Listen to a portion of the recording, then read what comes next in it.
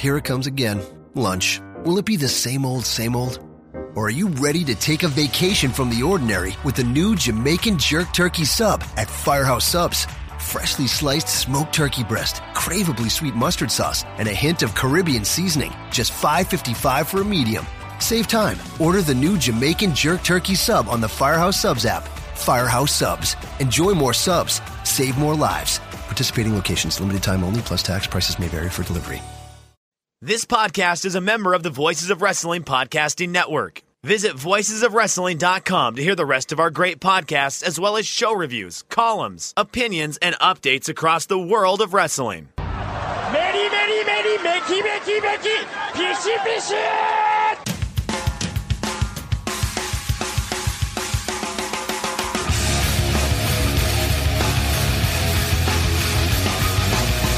You are listening to the Voices of Wrestling podcast with your hosts, Joe Lanza. X out and go listen to some boring podcast where they're afraid of their own shadow.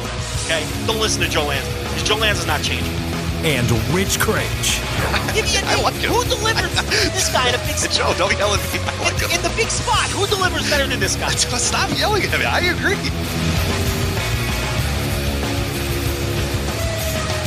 Welcome once again to the Voice Wrestling Flagship podcast. I'm Rich Craich, alongside, as always, a very good family man, Mr. Joe Lanza. Joe, what's going on? How are you? I'm doing well.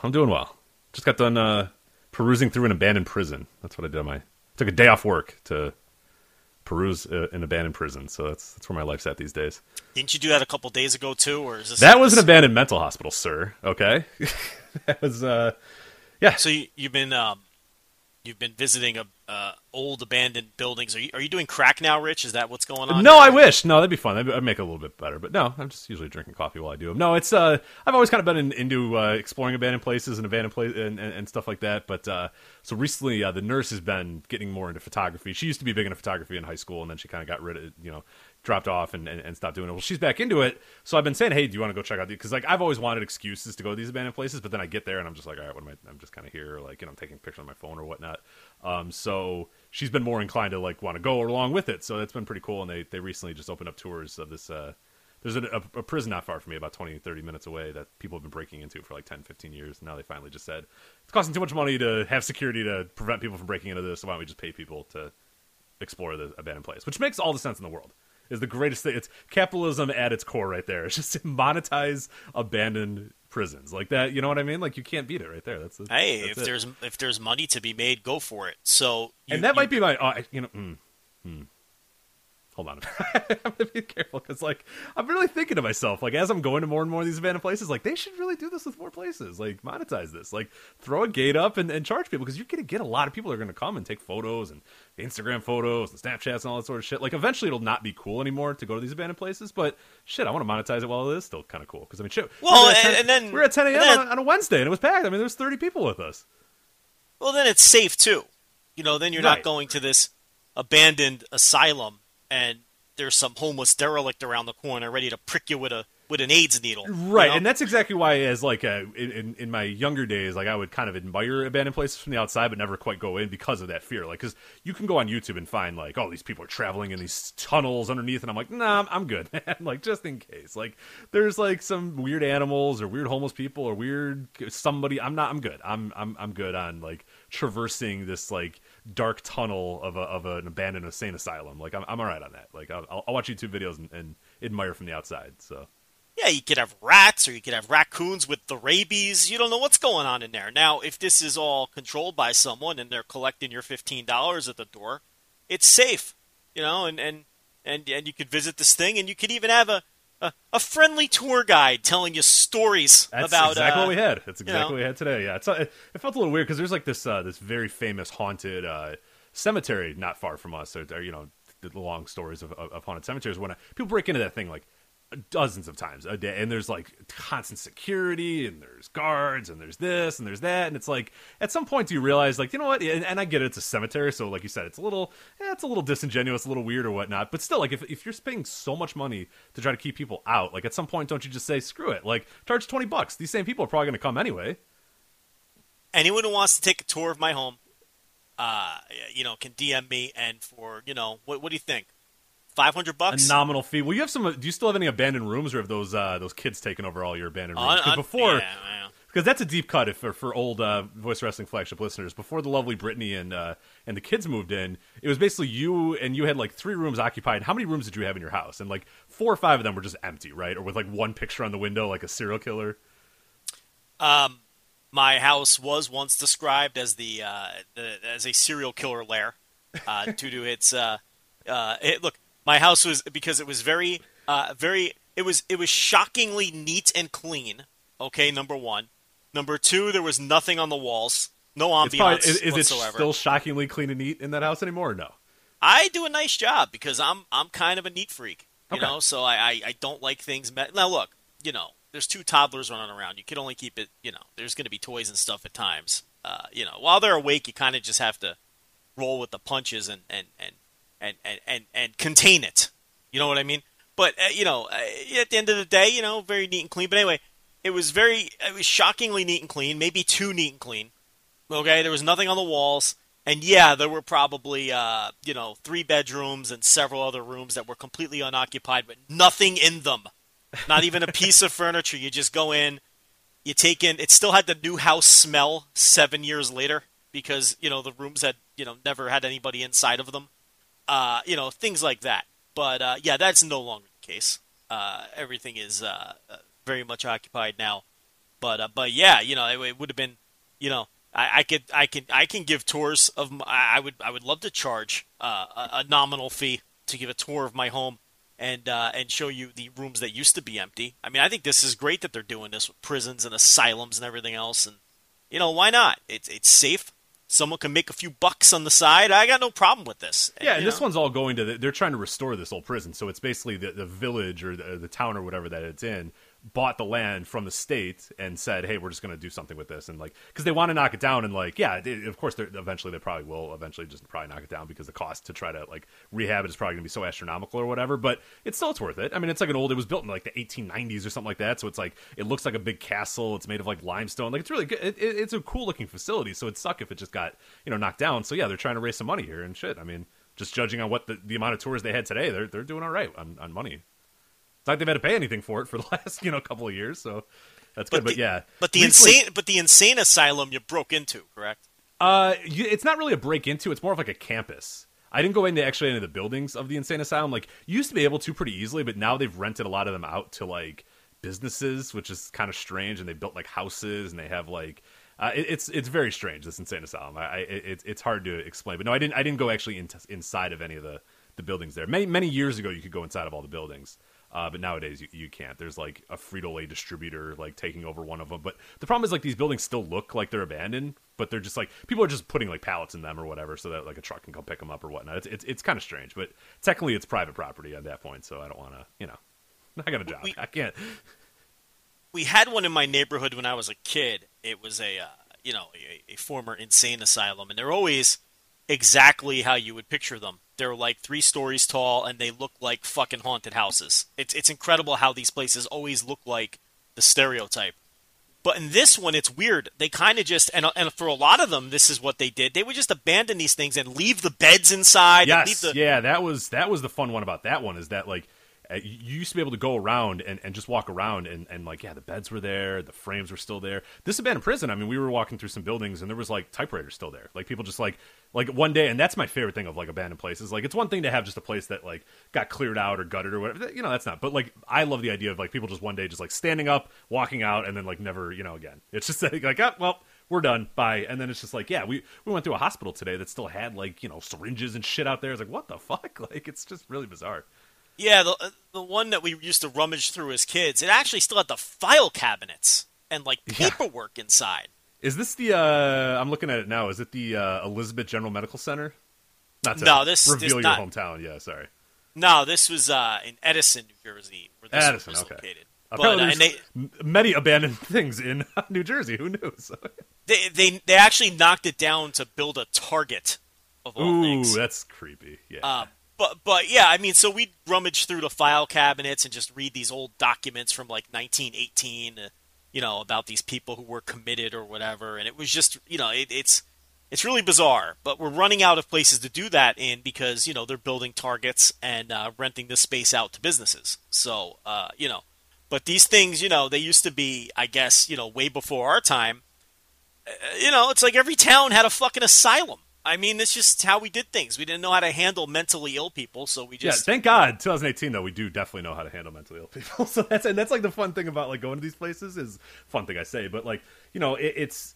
I mean, this one that I went to, they said, like, reported, like, there was 1 year where, like, 480 people died. Because they were just doing lobotomies. They didn't know what the fuck they were doing. And there was, like, the mentally ill. And they're like, who cares? We'll just do this. Or we'll electroshock them. Or we'll throw them in an ice bath. That'll make them better. And, like, they just kept dying. Like, oh, well, whatever. Move along. Like, it's just insane to think that, like, how they were treated in there. And that's, like, I don't believe in ghosts, and I'm not a spiritual person at all. But just going there and being on the grounds, like, you feel like something. You feel a bad energy. Like, there's a real super negative energy about the entire experience. In the grand scheme, it's not even that long ago either. No. That we were doing these things, This prison closed 20 years ago. Like, yeah. It closed in 2001. I'm like, what the fuck? Like, this place is decrepit. It was 20 years ago.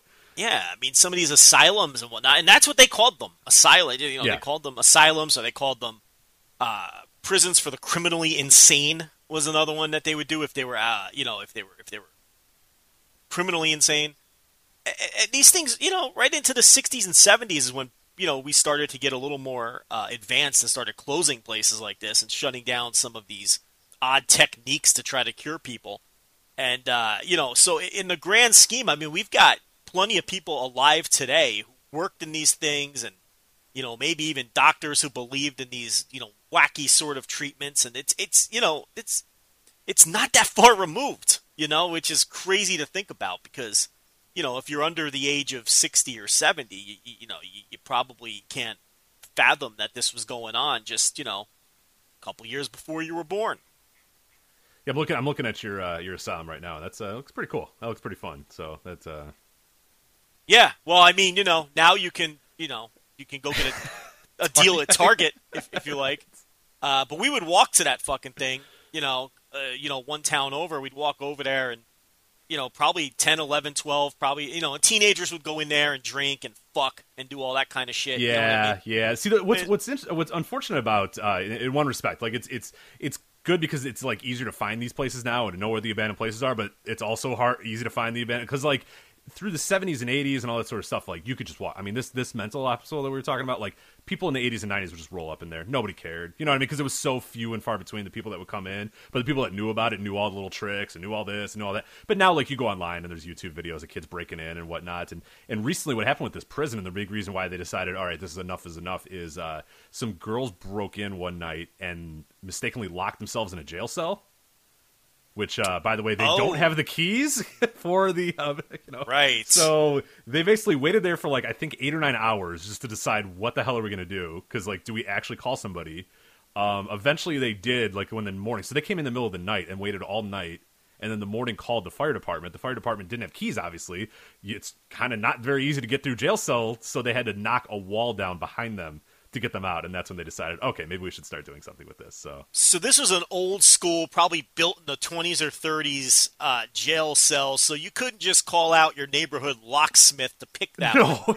Right, yeah, and like, yeah, they didn't have the keys, and there's not like a real log of the keys. Yeah, there was no way to get it in there. It's like, no, there's one key for this cell particularly, and we don't have that one, so no, like, you're not getting out of this thing. So yeah, well, those kids learned their lesson, I would say. They put themselves in jail in an abandoned prison. Yeah, I'm good. Like, you know what I mean? That's like, because they were saying that they didn't convict them of it. I guess they were minors or whatever. But like, I feel like you're pretty good. Like spending 8 hours in the pitch black in an abandoned jail cell is probably enough to. That's punishment. Why bother with the trespassing charge at that point? They learned their lesson. Now, sure, right.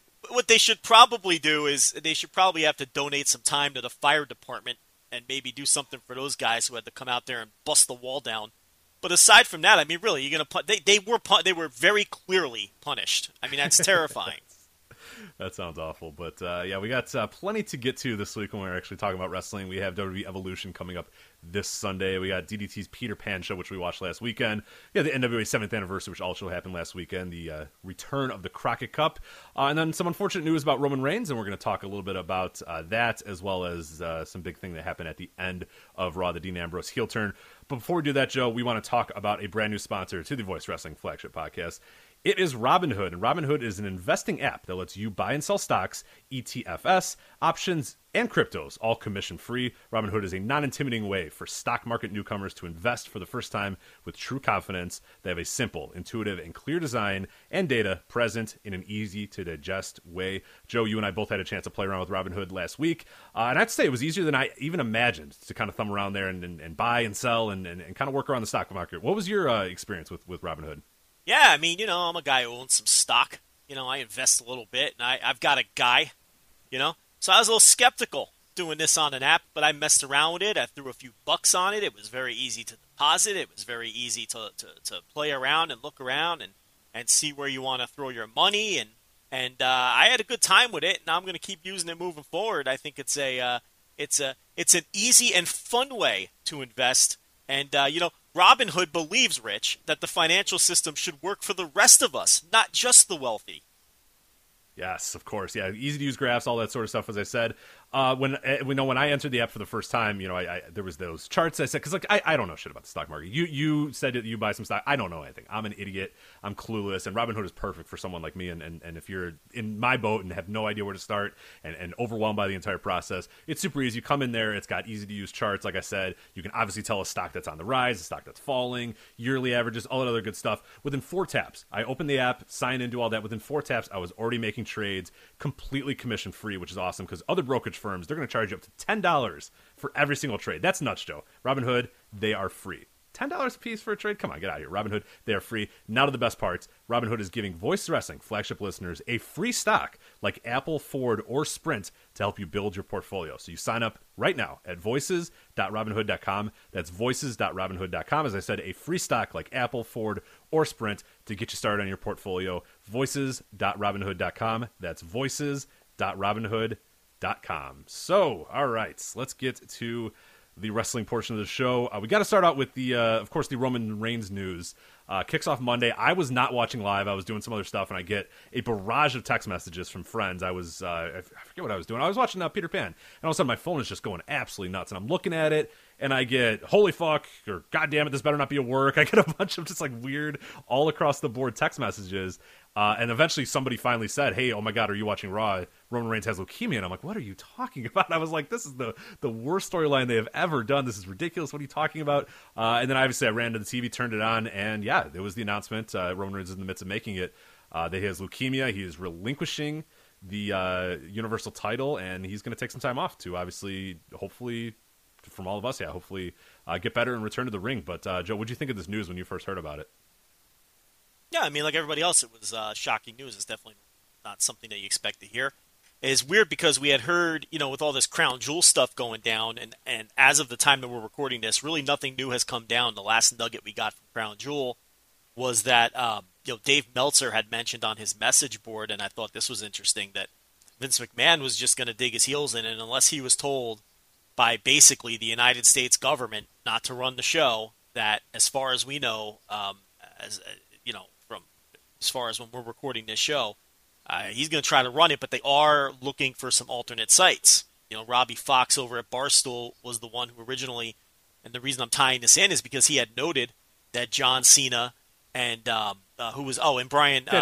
Bryan.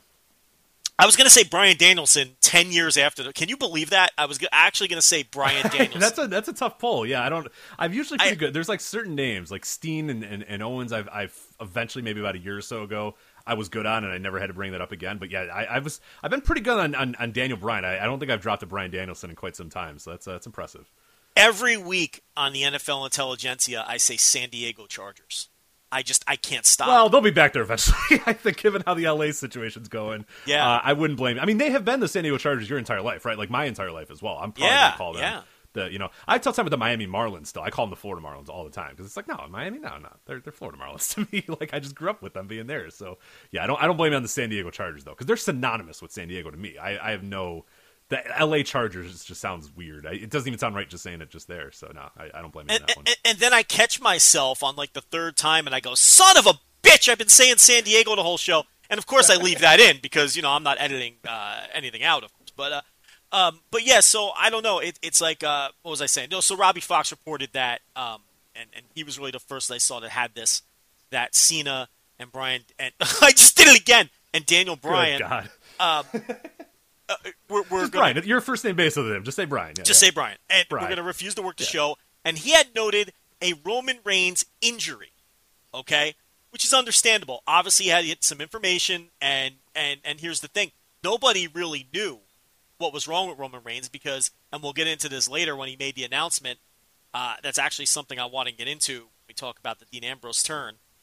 It was very clear that most people were not in on exactly what was wrong with Roman Reigns. So a few days before Raw even, we had found out that there was something up with Reigns, but I don't think anyone, I mean, why would you ever in your wildest dreams, apply something like this to a wrestler? And it was very shocking, and yeah, I mean, there's nothing else to say other than, it's, you hope he gets better and comes back, and he says he wants to come back, and he says he wants to wrestle, and he stresses that it wasn't a retirement speech. And, if that's what he wants to do for his sake, I hope he gets better, and I hope he comes back. I mean, to me, there's really not much more to add to something like that. Yeah, it's it. Yeah, unfortunately, terrible news, and we'll see how it goes. And, hopefully they'll give updates and whatnot. But, yeah, a lot of it's going to be one of these things that we're probably not going to get updates like all the time. You just got to – it's going to take time to figure out. So, yeah, it's just and it doesn't feel right. Like, now is not a good time to be like, all right, let's talk about, the booking without him and stuff. It's just like this week's not great for it. Let's kind of let it play out a little bit. And see how the weeks go before we kind of look at it in general. But, I mean, so it's a huge blow. I mean, this is the guy that they built the company around for the last 4 or 5 years. I mean, this is the guy. We talk about the Roman train all the time and all that sort of stuff. I mean, it's a huge blow to them.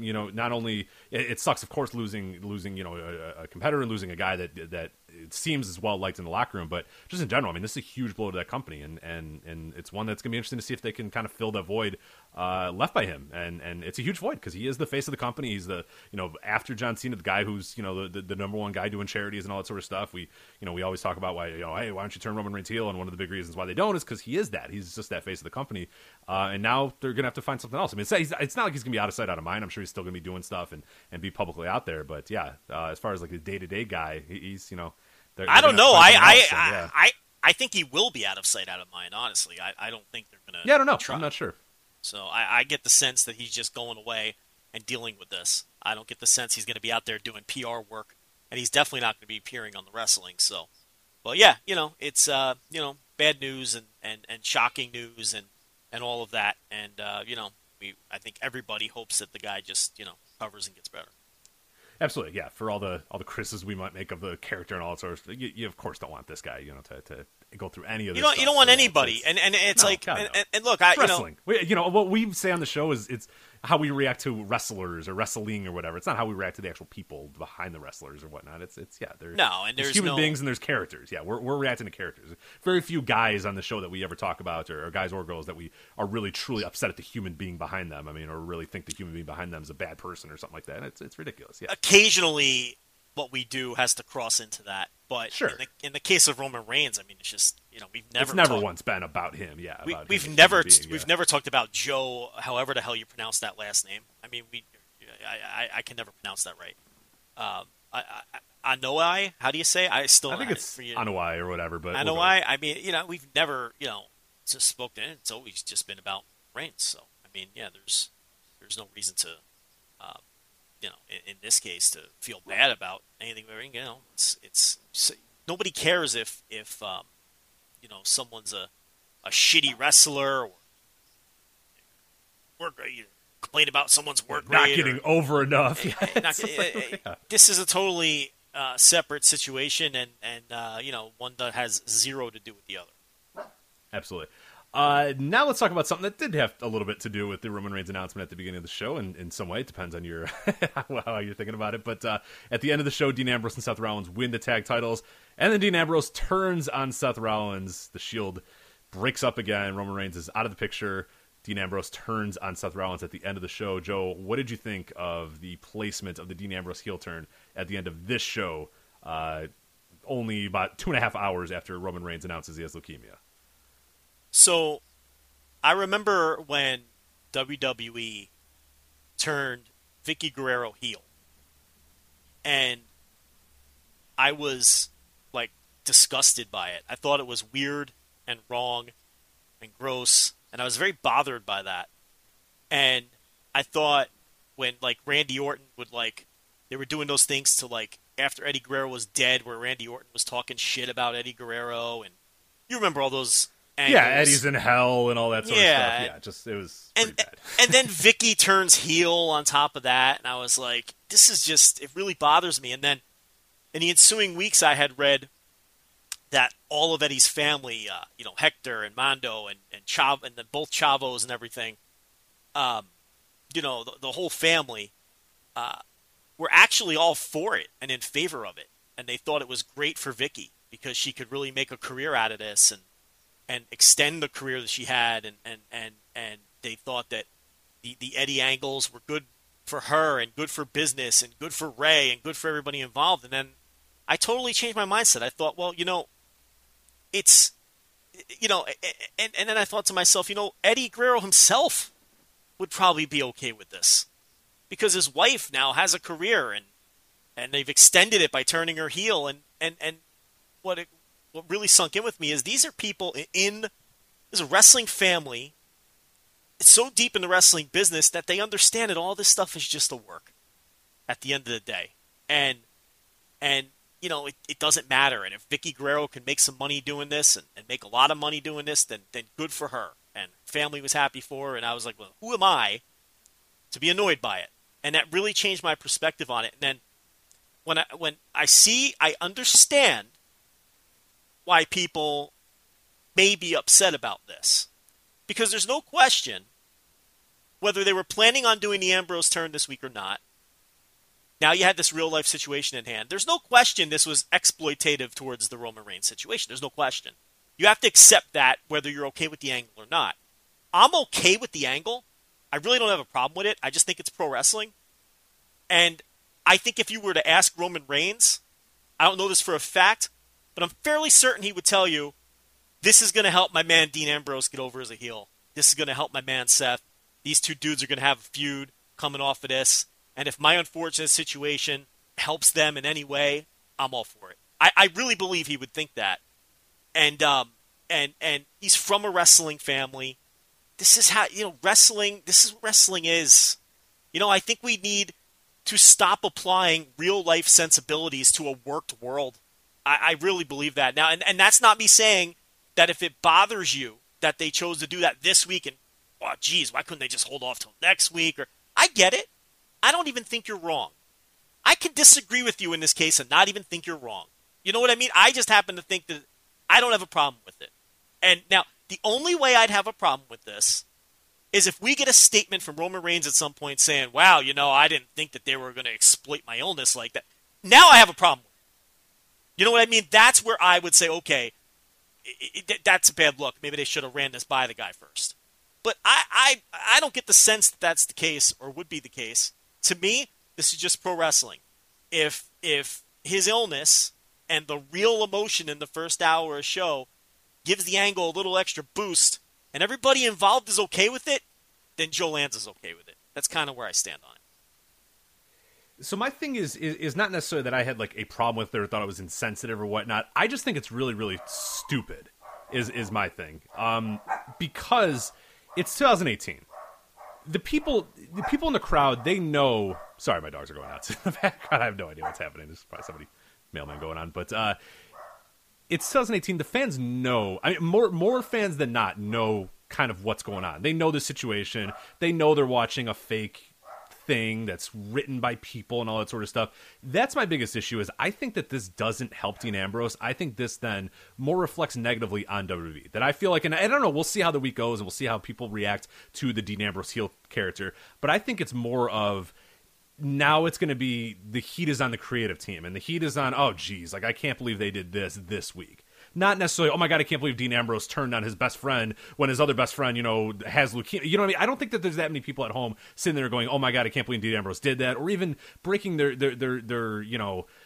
sense of wonderment of, oh my God, I'm going to turn my mind off here and say, oh my God, this Dean Ambrose character. When I think more of it is going to reflect on people going, oh geez, I can't believe they did that, or oh God, that is a really bad idea to have it be this week. Like that's just how I feel, and that's kind of the tenor that I was noticing from people on Facebook when I was looking at it on Twitter. I try to get out of our bubble and kind of see how people were responding it there, and a lot of it was like people that obviously don't follow us, people that are not in our little bubble, saying, geez, this week seems like a real bad week to do this. Like people know how it's made now. People know how the sausage is made now. So I don't know that it's quite.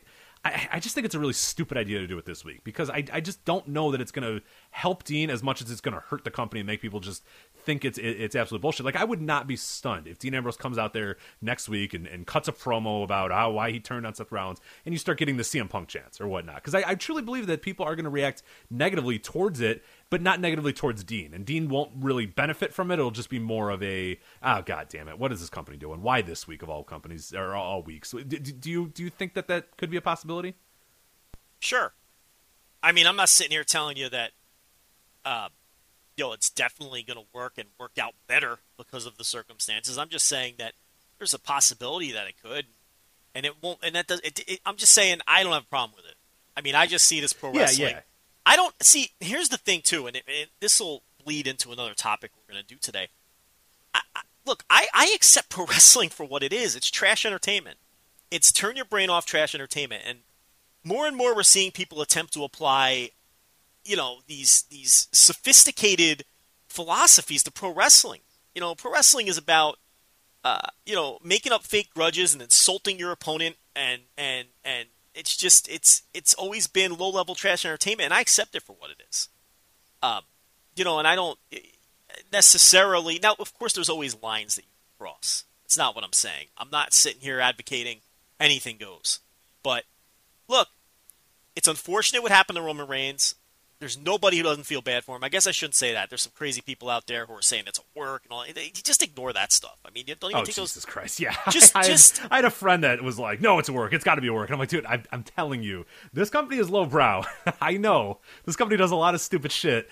I don't think they're this stupid. I don't think they're this stupid. You can't even take those. Certain lines. There's certain lines of stupidity. This is not one that they're planning on crossing. So no, I really, really, really. I mean, do I want to say there's a more than zero, maybe like a 0.0000001% chance, but even then it's like, ooh, no, that's really a line that you don't want to cross. So I would certainly hope not, and I assume it of course is not the case, but I would just ignore people who come at it from that angle. They're not worthy of your time. But the thing is, even though I accept pro wrestling for what it is, and honestly, I think pro wrestling I actually think it's a little bit better when it's a little sleazy. I mean, that's just my honest opinion, because I think that's what pro wrestling at its core is.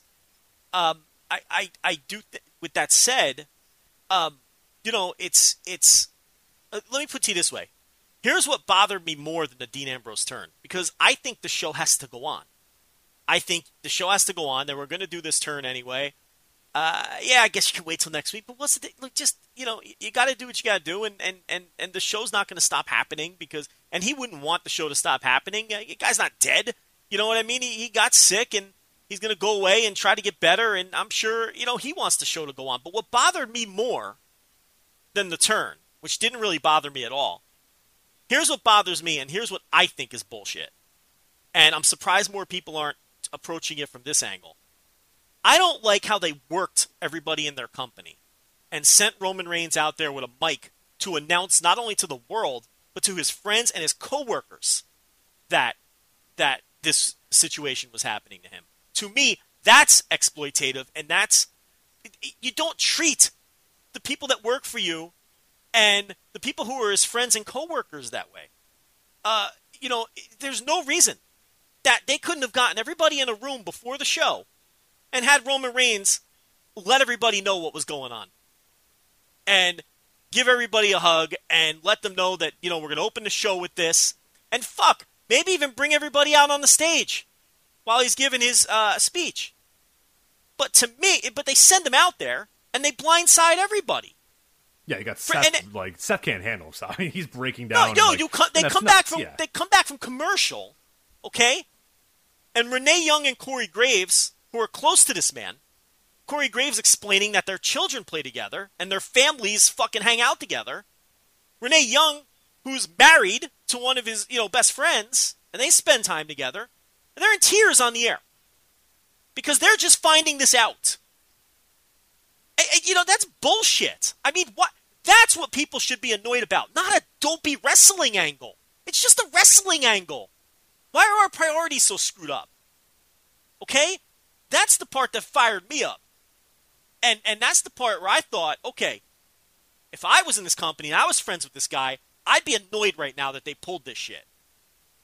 Okay? Now, I don't know who he told privately or whatnot, but clearly it wasn't everyone, based on people's reactions. And then they're playing videos on WWE.com of people sobbing coming up to this man, embracing him and whatnot. It's just, that's what feels exploitative to me. Not a dumb wrestling angle. You know what I mean? It's like, I don't know why we apply this real-world shit to wrestling angles. If an actor on a television show, and I hate these, they're not apples to apples, I get it. But if an actor on a TV show went through this and had to leave a show for a while to get cancer treatment, and then they ran, some dopey television storyline the next week on TV, no one's getting worked up about it. Why do we apply this shit to wrestling all the time? These are characters. They're not real people. Just a wrestling angle. Dean Ambrose didn't really level Seth Rollins with a chair. I mean, calm down. Be annoyed about the right thing here. I don't know. Look, that's what annoyed me anyway. So, maybe I'm not saying people are wrong to be annoyed by the angle or even offended by it. If that's how you feel, I'm not going to tell you how to feel. But I think it's misapplied. I think all of the other shit was very exploitative. Yeah, not telling your coworkers that or telling, instructing him not to tell people or whatnot is tough. And like later in the show, I know that there was like a Nia Jax promo that I think was a pre-tape, and you could tell she kind of felt weird about it. So I don't know if they taped that after she found out from somebody or after the it was just bizarre. The whole night was just kind of weird in that same sort of sense. So yeah, it was definitely strange. I mean, when we talk a little bit more about the turn as well, again, I'm not offended that they did the turn on that night. Like I just think it was just monumentally stupid. And one of the things that I just don't get, and I'm curious on your thoughts of this. Again, we're going back to kind of the show and not really the human beings or the human aspect of this, but more kind of the characters of Dean Ambrose and Seth Rollins or whatnot. For me, don't you think it would have just been way more effective to have these two dudes as baby faces, fighting for the fighting with their their fallen friend, behind them, just something more of like, just this felt so shock jockey to have him turn now of all. Even if the turn was planned, even if it was like, we're going to do it this night, we're going to do it tomorrow night or whatever it was, even if it was next week, I would just cancel it and just have these two dudes be faces for a while. It just seems like you get so much more out of that than you would Dean Ambrose shocking the world with this heel turn, because it's going to be a heel turn that, again, we'll get over for like a week maybe, and then it's just going to be the same old like, to me, it's just, I don't know, I just don't know if there's a big huge benefit for that, and this company isn't really swimming with babyface stars, so maybe just let these guys get the momentum. And that moment when they won the titles, I mean, people lost their minds, people loved it, people were all into it. I think you're going to get weeks and weeks and weeks of people being all into these guys because they understand that both the characters of these guys lost their brother, and then these real life human beings lost a guy that they're friends with as well. To me, that's the way to go, versus you just immediately take people out of the moment again. You immediately just make this kind of a goofy, story-heavy show immediately when Dean Ambrose turns on him, where I think you could really, really play it up where these two guys, both human beings and characters, are trying to, get their lives back together or rally in light of this horrible news, but instead now you just go for the shocky heel turn to get heat. I hear what you're saying, but either way, aren't you playing off of the real-life story either way? You're just not doing it in a way in which one guy becomes villainous. So I don't. This is why I say I don't really have a problem with it, and I don't have a problem with the show going on, because to me it's all just a work anyway. It doesn't. I don't know. And maybe the other thing about it is, because I really have zero emotional investment in the Shield and zero. I've never been less invested in this company. Maybe that's why I don't have a strong take on that either. I just don't give a shit what they do with their stories, because and nobody does, and stuff like that this is why nobody gives a shit about well, here's the the thing, Rich. I mean, clearly some people do, because some people were very hurt by this. Right, but are they hurt to go buy tickets to watch Seth Rollins beat him? Well, we all know the answer to that. They're not going to. I mean, the answer is no. I mean, the answer, see, to me, and this is exactly, you're talking about a little bit of kind of the real life and the balance and how people sort of attribute these people.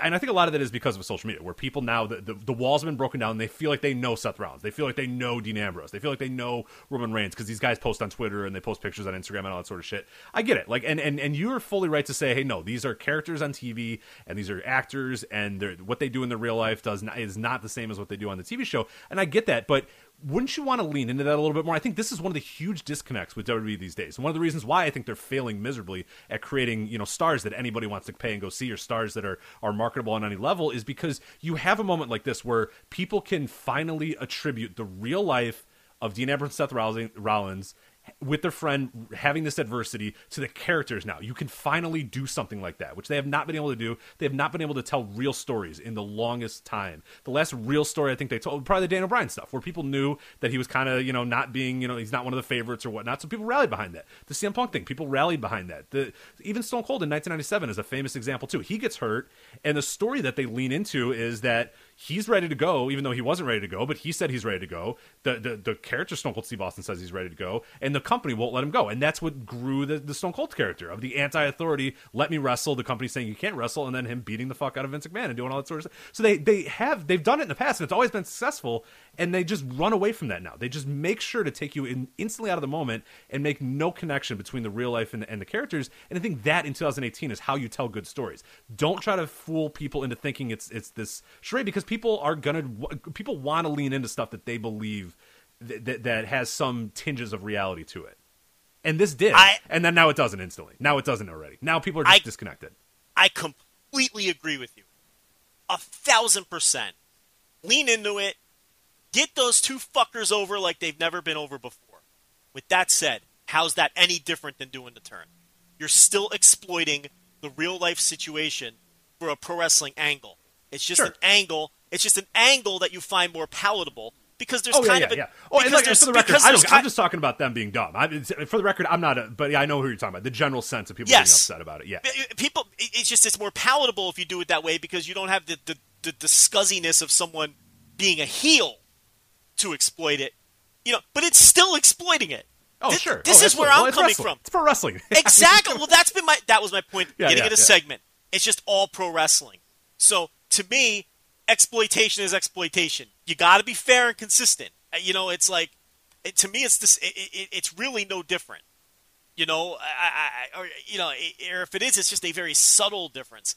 Because I don't think that the heel turn crossed any kind of super offensive line. It was kind of just I could see cringing and making a face company. at it. I mean, think of the stuff that they're running a show in Saudi Arabia in another week. Like, you cannot be upset about this. Like, truly upset about this when, like, in 9 days, they're about to gather all the roster and fly over to Saudi Arabia to run a propaganda show for them. So you cannot be upset about this, like, in that same sense. You're talking about two very different scales. Now, you can think both are wrong, and I don't have a problem with that, but you're right. The scale is just, completely different.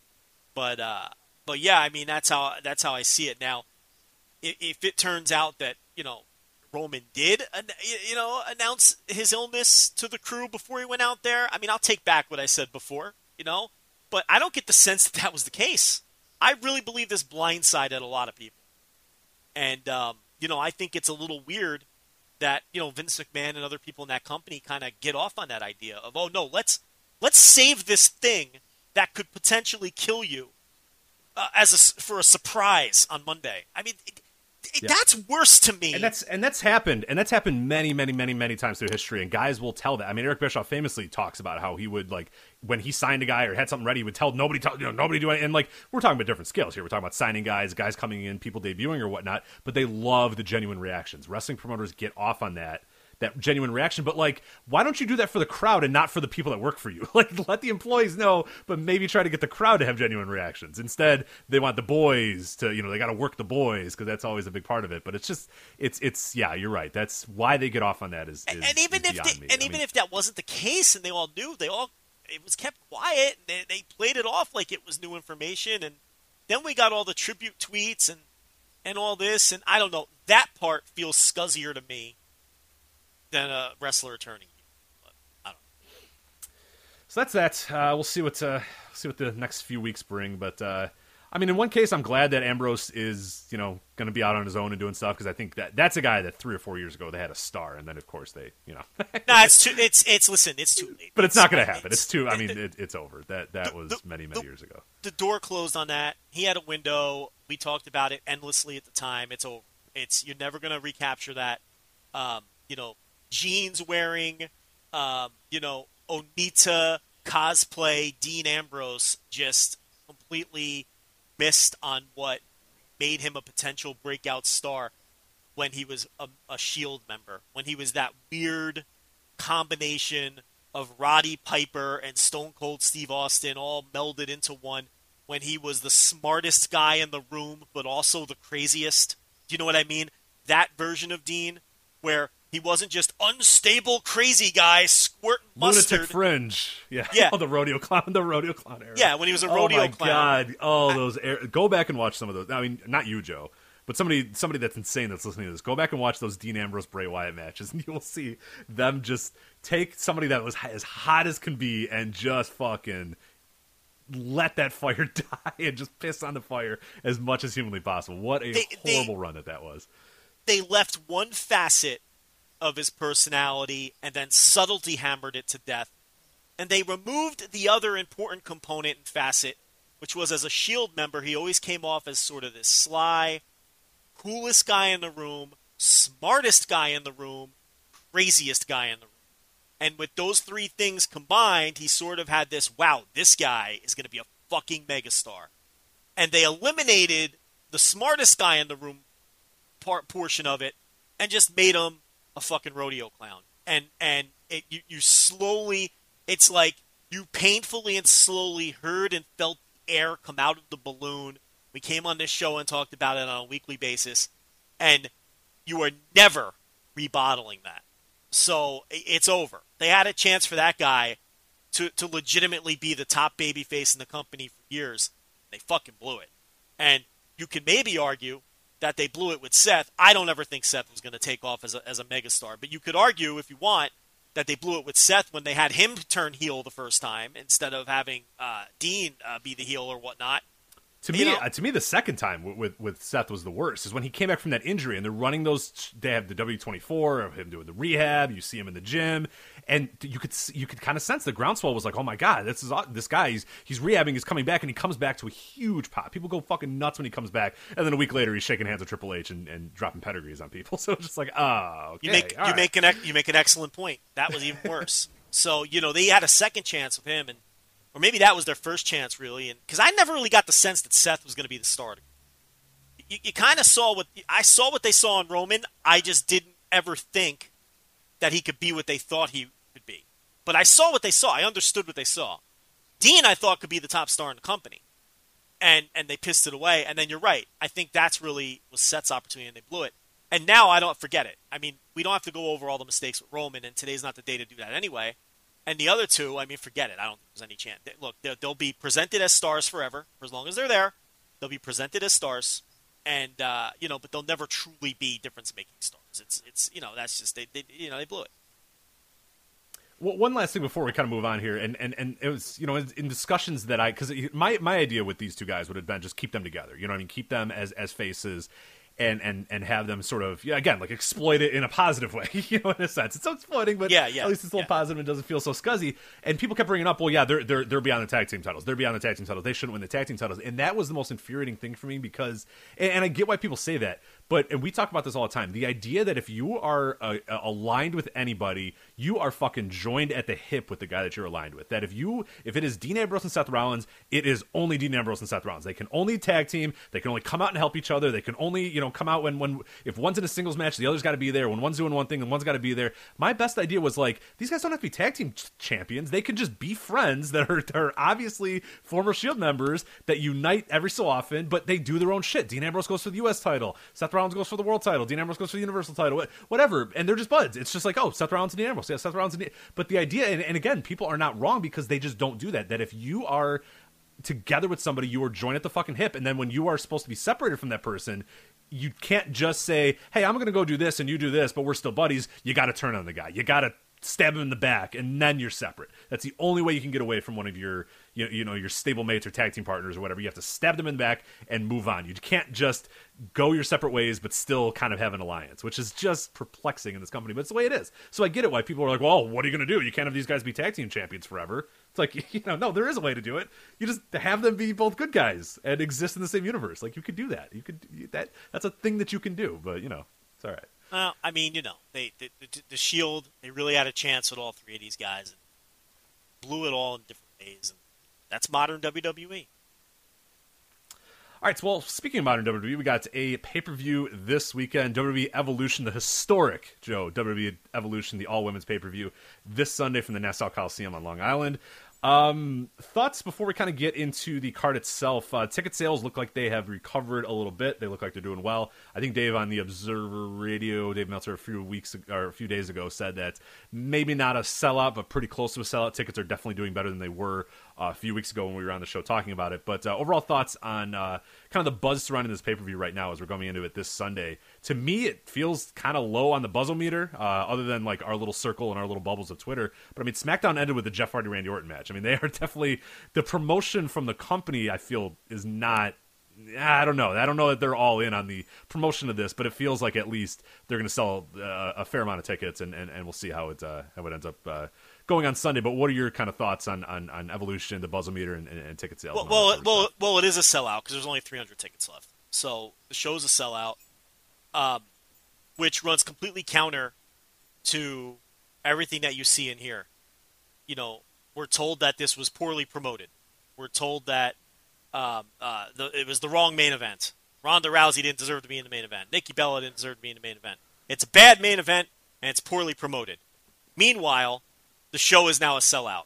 And thanks in large part to the Ronda Rousey Nikki Bella main event, which was the obvious main event all along.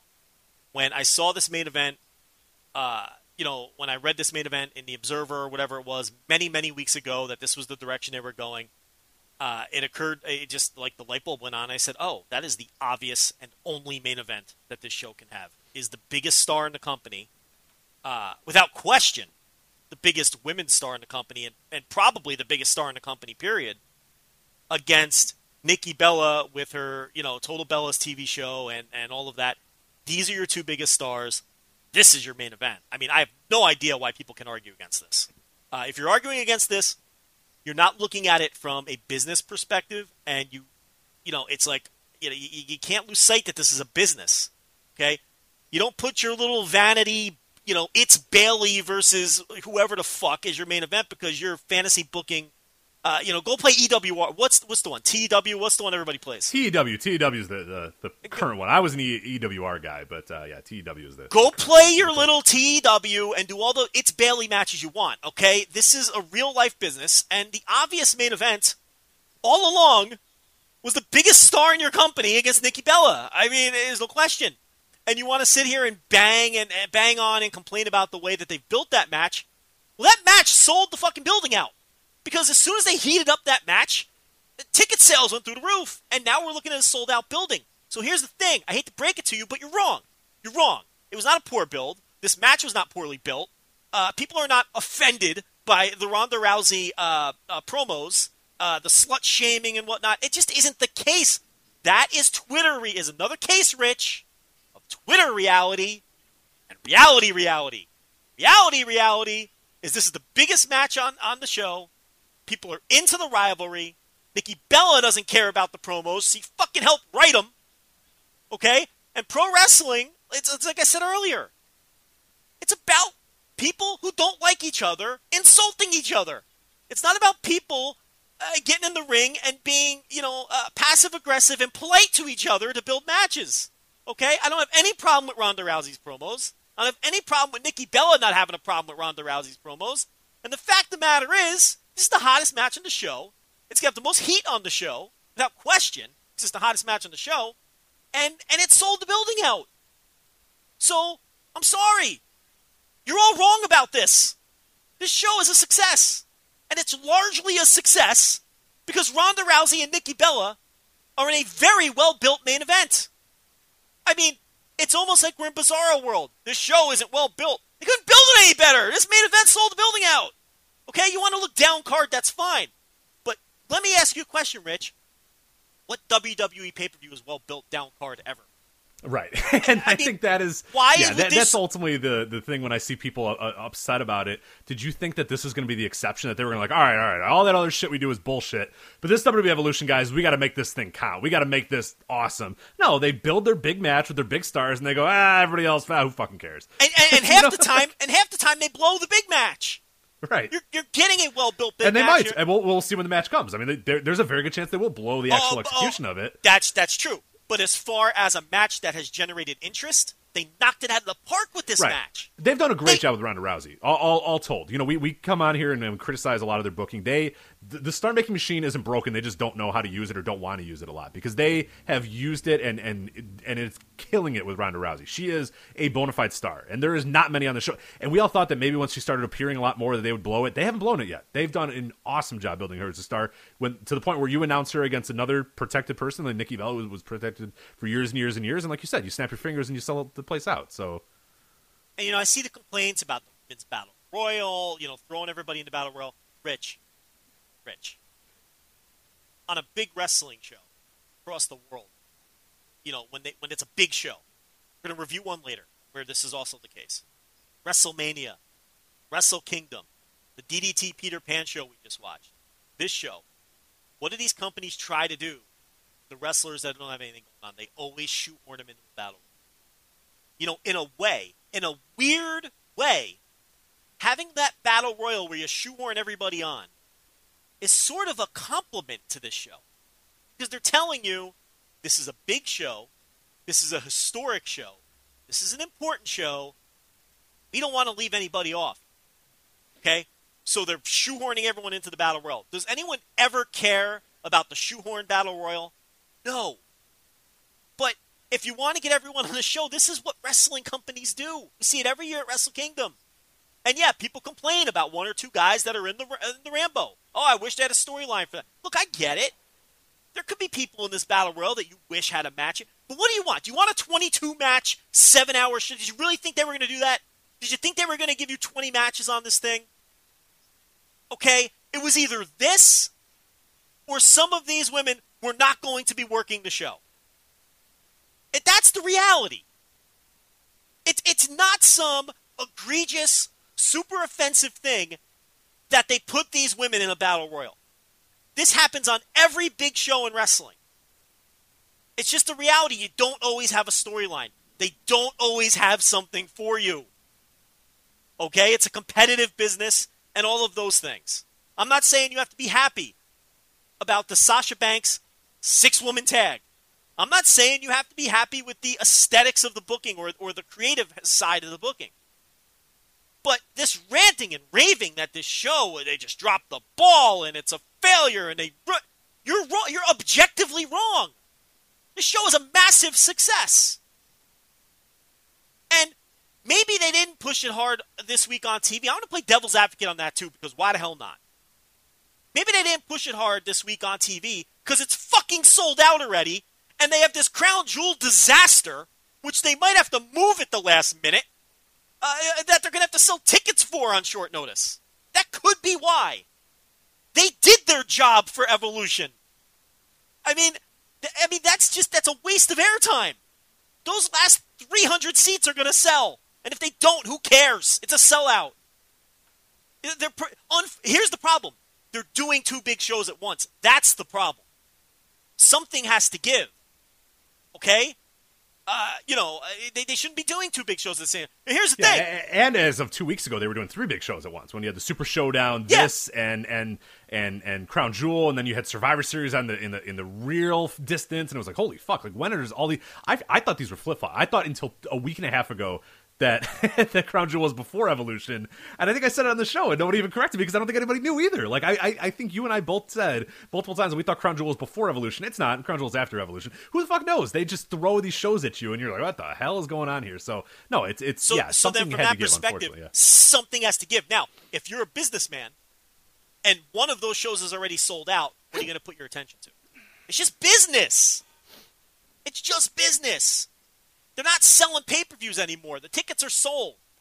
Okay? What do They put themselves in this position, don't get me wrong, in many ways, not just by running 3 shows at once, but by getting into bed with Saudi Arabia. We talked about that last week. So they put themselves in this position where they have this last-minute, potential situation. So I'm not letting them off the hook there. But this show already sold out. They pushed this show very strong in the lead-up. And if you want to argue against me, then explain to me the rapid ticket sales after they announced the main event and the rest of the card. I mean, what that means your opinions don't jive with reality and the public's opinions of this show. Because this was by no means a lock as a sellout. Don't come at me with, oh, this is a novelty show. It's the first time out of the gate. It's historic. It was going to sell out anyway. Ticket sales did not tell us that. The early ticket sales did not indicate that at all. That this was just going to sell out on the concept of the first all-women's pay-per-view. I'm sorry, but you're wrong. This show sold based on the way it was promoted. If that doesn't jive with your sensibilities as a fan, I don't know what to tell you. I'm sorry. This company hasn't jived with my sensibilities as a fan forever. But I accept it. So I can't listen to this stuff. It's just irritating. People are so off base on this one. You're not getting the card you want. Guess what? When do you with this company? Why was this going to be the magic show where they got everything right? Why was this going to be the magic show where they made everybody happy with the lineup? Right, and I think the problem is people buy into the PR of, oh my God, this is so historic, and oh my God, we care so much, and Stephanie McMahon, and getting everybody in the ring, and everyone's crying and hugging and all that sort of stuff. At the end of the day, it's still WWE. They still aren't very good at booking. Like, we talk every week on the show, like, why did you, like, again, yeah, what was the expectation of, okay, the rest of the stuff is bullshit, but man, this Evolution show, we really got to nail this one, guys. Like, no, they did the same shit they did. This looks like any other WWE card. There's that sneeze again, sorry, but it looks it's not different. It's we used to get this thing with the Roman Reigns again when people talk about, oh my God, they're intentionally tanking Roman Reigns. No, they suck at making stars, and this is yet another example of them sucking at making stars. They're not intentionally taking them; they're just doing what they always do. But here's the thing too. I don't even think this is that horrible of a card. I don't even know what the complaints. Well, I know what the complaints are. We'll get to that, to me, it's not that bad, but it's not like and we always if you go back years and years ago, and we were talking about a lot of this and. There's always going to be, especially with the women's roster, people have their favorites, and they really dig in their heels about their favorites and the people that they believe in. And a lot of, at least our bubble, is very pro Sasha, Bayley, Alexa, the girls that have kind of come up in the NXT era. Yeah.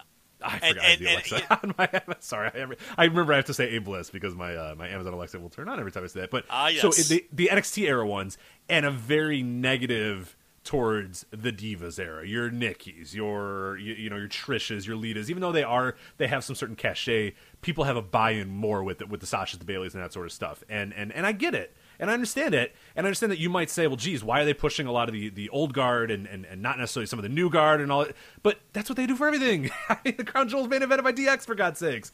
DX and Undertaker and Kane. Exactly. Of course your status is going to come there and feel like a superstar. Because they think that everybody that used to work for the company is a superstar and that everybody that works for the company now is pieces of trash, except for Ronda Rousey. So, they don't believe in these people because that's just how they book. That's how they book the men, too. Nostalgia is always over. The Rusev will get buried to no end to put over Goldberg. You know what I mean? Like, they're always going to do. They've always done that shit. Men, women, whatever. Look, I'd like to see Sasha Banks in a better match. Why not? Sasha Banks is really good. But look, it's like if you don't think internally they're happy with how this has all turned out. If you don't think internally that they don't think that this is a home run already, then you don't have your finger on the pulse. Right. This is a home run for them. Already. If the show is epically bad, that's another thing. But it won't be. The show will be fine. Probably be pretty damn good. Okay? But it's like Rich is saying. Why did people have this false illusion that this was going to be something... I want Almas pushed. I want Rusev pushed. We all want those... This is what this company does. Biggie. Cesaro. We can go on and on and on. It's no different, and really, this card really isn't that bad anyway. People are. It's really not. It really is not. As I go down and look down it, I'm actually kind of looking forward to it. There's a lot of good wrestling. This is going to be a damn good card, and I'm sorry. It's like not everyone. Did you want 30 matches? Did you think they were really going to give you 30 matches? I mean, they called up every former. Women's wrestler under the sun that worked for the company to come back to this thing. They've done everything right. You can't give everyone a featured singles match. I'm sorry your fave isn't featured. But that does not mean that this card was not well promoted and pushed well. And the ticket sales prove that. So those are two different things. And I really wish people would stop conflating those things all of the time. Because I'm tired of having this rant and this discussion all of the time. If I looked up and there were 6,000 tickets sold for this, what is it, 12,000, 10,000, whatever. Somewhere in there, 11, 12, 13, somewhere in that range. I forget where. I'd say, you know what? This was not well promoted. But that's not the case. They picked the right main event. They pushed it in all the right ways. It gets huge reactions. Every time they have a segment, Rich, it gets a huge reaction. So what's this idea that they've built the match wrong? No, you're wrong. You're objectively wrong. It sold tickets and people blow through the roof for it. And it's going to get a big reaction night of. Oh, man, I can't take it. And let's go through the card because it's really not that bad on paper. No, real quickly, too, again, on the Sasha Bailey and all those sort of ones. I mean, Becky and Charlotte are in a pretty featured match, and I know that we'll ignore that because it doesn't work for the argument or whatever, but, you have your Sasha and your Bailey, and they're just in this random, thrown together 6-woman match or whatever. And I think the problem, though, that a lot of people, and again, I don't know why you do this, they buy into the WWE rhetoric that this group of women ushered in a revolution that began and yada yada yada. The revolution was they just decided to start treating women like human beings. You know what I mean? Like, and they just so happen to be the women that were there when they did that. And like, I mean that in like the best way. I'm saying that in the sense that those women obviously worked their ass off, and they obviously changed the game in a lot of ways and did a lot of things. But if WWE still decided to treat women like absolute shit, they would have been having good matches in NXT and then not doing anything on the main roster, which we kind of saw anyway. What ended up happening for a lot of them. But to the same point is they just decided to stop doing the bullshit that they used to do with women for 20 years and decided to actually let them just be wrestlers. And like, people then buy into that and now assume that forever that they will be rewarded with Sasha and Bailey and all those people being sort of put on this pedestal or whatnot, but they're not really on a pedestal. They just were the women that were there at the time when they decided to do this thing, and now they're just pushing the biggest stars. And whether you agree or not, and I think they missed a huge boat not making Bailey a star. We've talked about that many times. Sasha as well, I thought, it many times could have been a star. They've dropped the boat on them being a star, but guess what? They dropped the boat on a lot of people being stars. They fucking suck at building stars. They've been handed Ronda Rousey, who was already kind of a ready-made star, and that's the best thing for them. They are really great at making stars still be stars. If you give them a star, Vince McMahon is great at that. He was great at it with Hulk Hogan. He's great at that many, many years. Is give the guy that's already a star and let Vince put him up a little bit more, ramp him up a little bit more. He's great at that stuff. That's who they're building. They're building to Ronda Rousey. They're building towards Nikki Bella, who has star potential outside of the scope of the company. You can disagree and argue and get upset that the 4 horsewomen aren't as well featured and Sasha and Bailey aren't doing anything and Alexa's doing this and all this sort of whatever. I get it.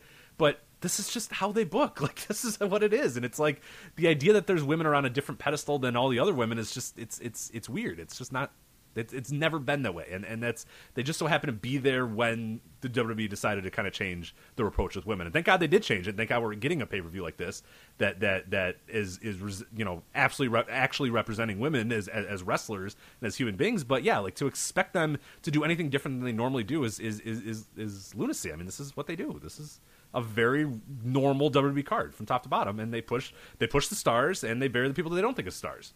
Listen, I'd say if you're a big fan of WWE, if you're a big fan of women's roster in WWE, I think you really need to take a deep breath.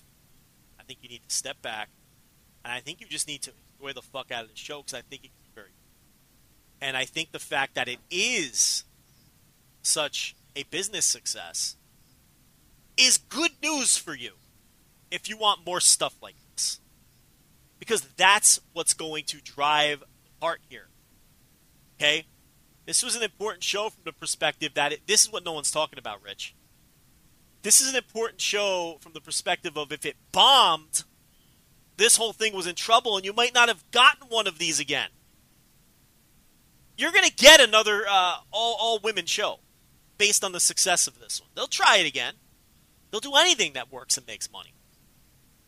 So you should be thankful that Ronda Rousey sold all those tickets. You shouldn't be annoyed. You shouldn't be telling me she should be 6th from the top or working the Battle Royal. You just don't know what you're talking about. You don't have your finger on the pulse. You're lost. This is a good thing. You're never going to get perfect cards. And if you listen, We're not pounding on the ground. This is just the company that we're dealing with here. You're never going to get the perfect card for your sensibilities. It's not going to happen. It's not going to magically happen because it's an all-women's show. So, but I do think this is a damn good card. On paper, this is one of the better cards that they've put together in this company, and I'm actually genuinely looking forward to watching this, which is the other thing here. I don't think they really dropped the ball that much at all. Yeah, there's some things I would have done different, but it's a pretty damn good card. Absolutely. Let's get to it here. So you got the opener, Sasha Banks Bailey and Natalya versus the Riot Squad. Obviously, Liv Morgan, Sarah Logan, and Ruby Riott. So that's your opener right there. You have a Battle Royal for the Women's Championship match. I don't know if they've actually designated which Women's Championship it is. I guess it depends what brand you're in. But the Women's Battle Royal, you have Tamina, Billie Kay, Peyton Royce, Ember Moon, Alicia Fox, Nia Jax, Dana Brooke, Asuka, Amanda Rose, Sonya Deville, Carmella, Lana, Naomi, some returning wrestlers here. You got Tori Wilson, Michelle McCool, Alundra Blaze. She's not Medusa, she's Alundra Blaze, so I hope she comes out in the full Alundra Blaze regalia. Ivory, who I don't believe has wrestled since like 2001, so that's kind of cool there. Kelly Kelly, Maria Kanellis, Molly Holly, and Zelina Vega make up your Battle Royal right there. Anybody there, Joe, that you're excited to see? Any of the returning roster that you're excited to see that weren't at the Women's Royal Rumble this year? No.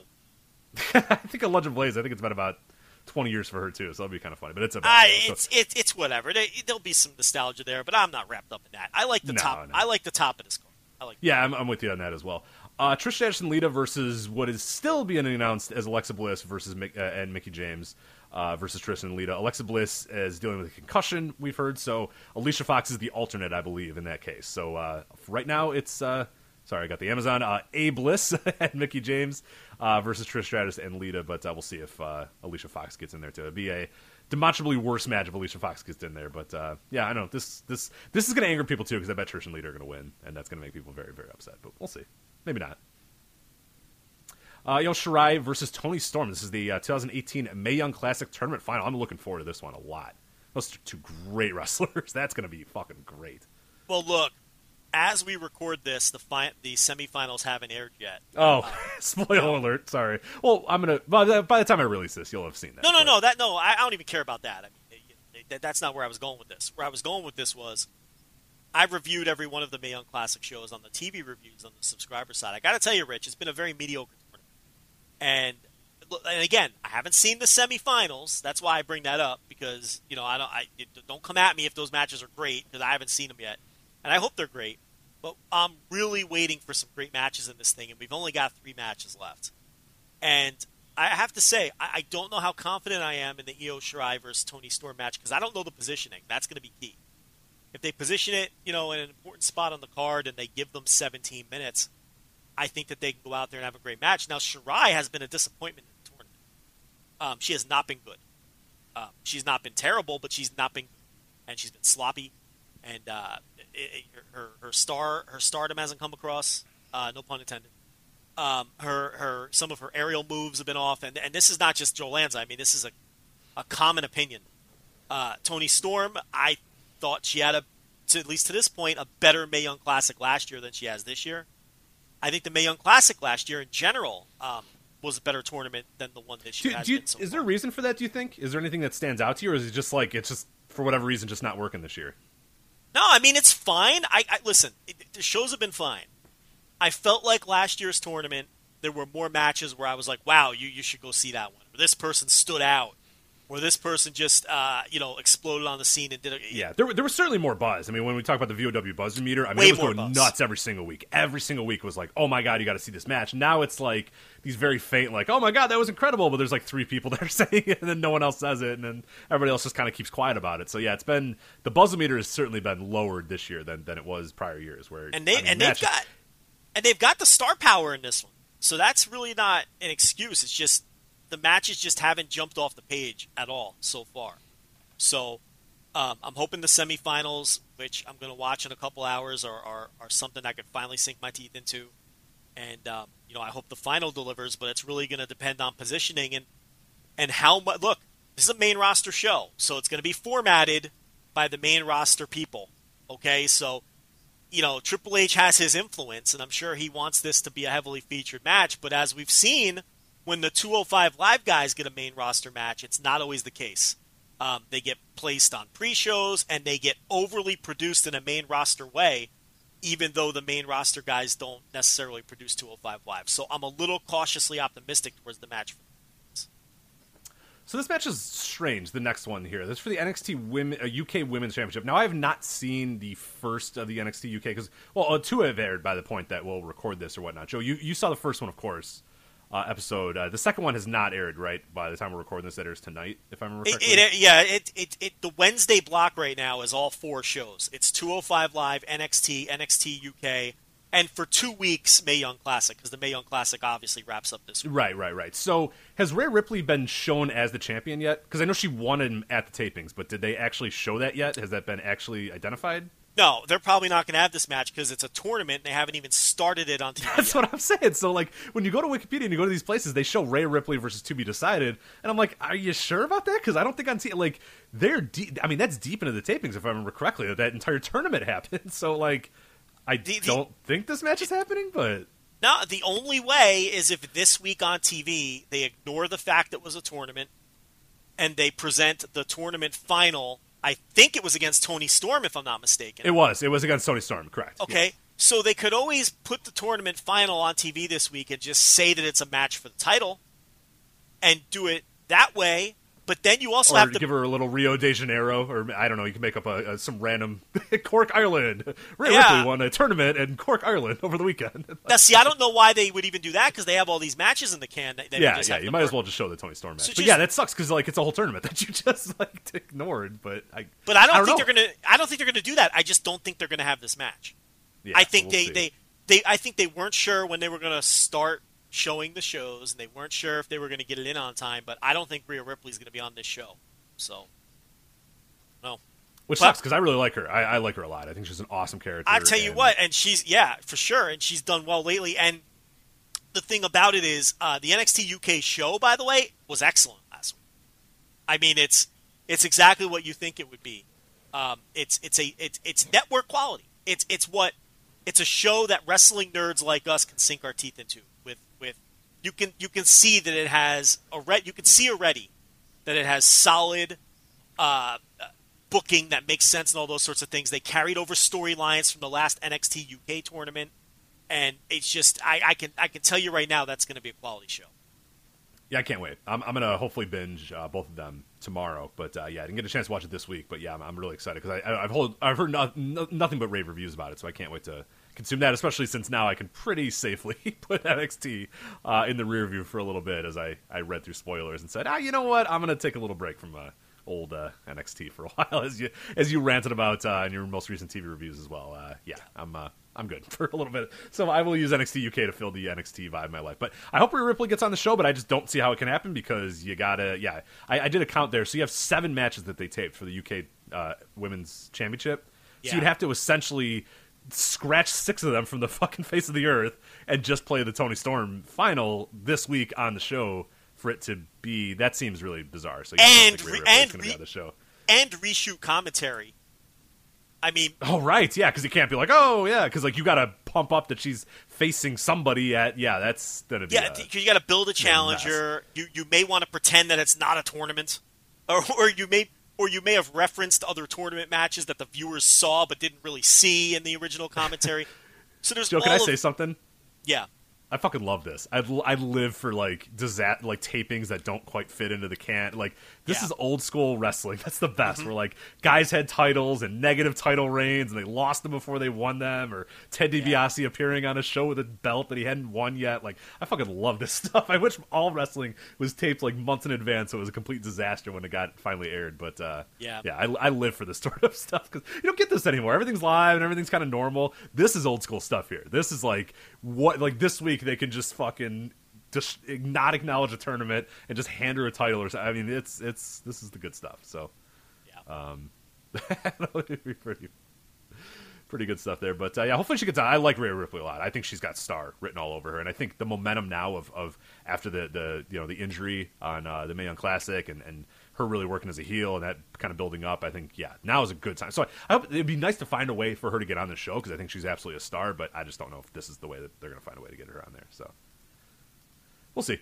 Now we move on to a NXT Women's Championship match. You have Kairi Sane defending against Shayna Baszler. Joe, what are your thoughts on Sane versus Baszler? Sane, of course, the champion, defending against Baszler. She won it a few months ago, but now the tables have turned. Does Baszler get the title back here, you think? Best built match in NXT right now. I can't wait for this, and I think it'll be great. I do. I really think it'll be great. I think it's my front runner for what will be the best match on the show. I don't think it'll be the most heated. I think that it'll be interesting here. I think the NXT stuff, I think any of the network stuff that happens to end up on the show, whether it's the Mae Young Classic or the NXT, or even if the Rhea Ripley match ends up on the show, might suffer from a lack of heat, because I don't know that, the family of four with the 8-year-old and the 10-year-old, the 8-year-old son and the 10-year-old daughter going to this show are paying attention to any of this or know who any of these people are. I think that's a big problem on the main roster.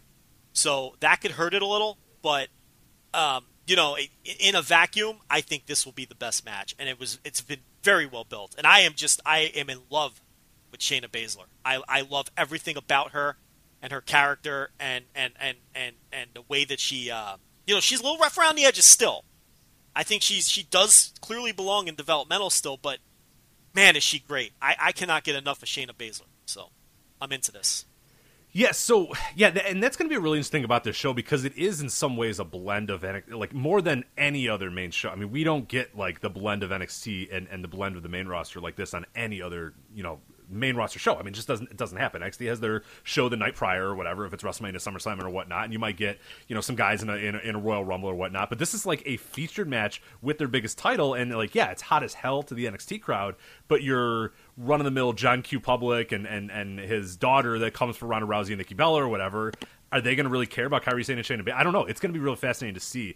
I don't know the makeup of the fans. I don't know if it's like hardcore women's wrestling fans. And of course, if it is, then they'll be all in on this match. But it's going to be a very interesting dynamic here. I'm led to believe, obviously, given the ticket explosion, that it's a lot of your kind of casual fans, and they might not give a shit about Kairi Sane and Shayna Baszler. They might not give a shit about Toni Storm and Io Shirai or whatever. So that's going to be the fascinating thing, is how those matches sort of stack up to the main roster stuff and what people react to. Because if it's hardcore fans, they might boo Ronda Rousey, Nick Bella out of the building or whatnot. But we can see from the ticket sales that that's not the case. So it's going to be weird to see if these matches just get crickets, or if the fans are very vocal or whatnot. But that's a fascinating part about the show too, because we don't get this blend anywhere else on this entire roster ever.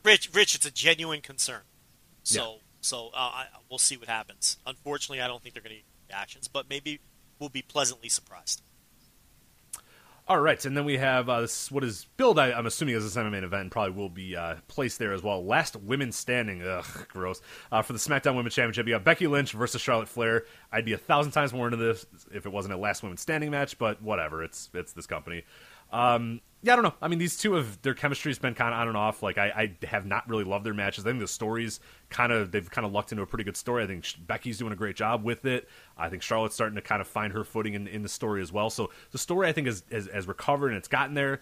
I just don't want to see a Last Women Standing match, because it's just a lot of people standing around and counting, and I don't think that's very exciting. So that takes me out of the match a little bit there. What are your thoughts on the Last Women Standing match? Yeah, it's a terrible stipulation. This is very clearly, to me, the second most pushed match on the show, as well it should be. There are a lot of people who are just anti-Ronda, anti-Nikki, who think this should be the event. They're delusional. It should not be the main event. Ronda and Nikki deserves to be the main event. But this is clearly a pushed match. The problem I have with it is the stipulation. I'm kind of into the idea of them having botched the story this whole time, because I have a perverse entertainment factor that I get out of stuff like that. But, the stip just...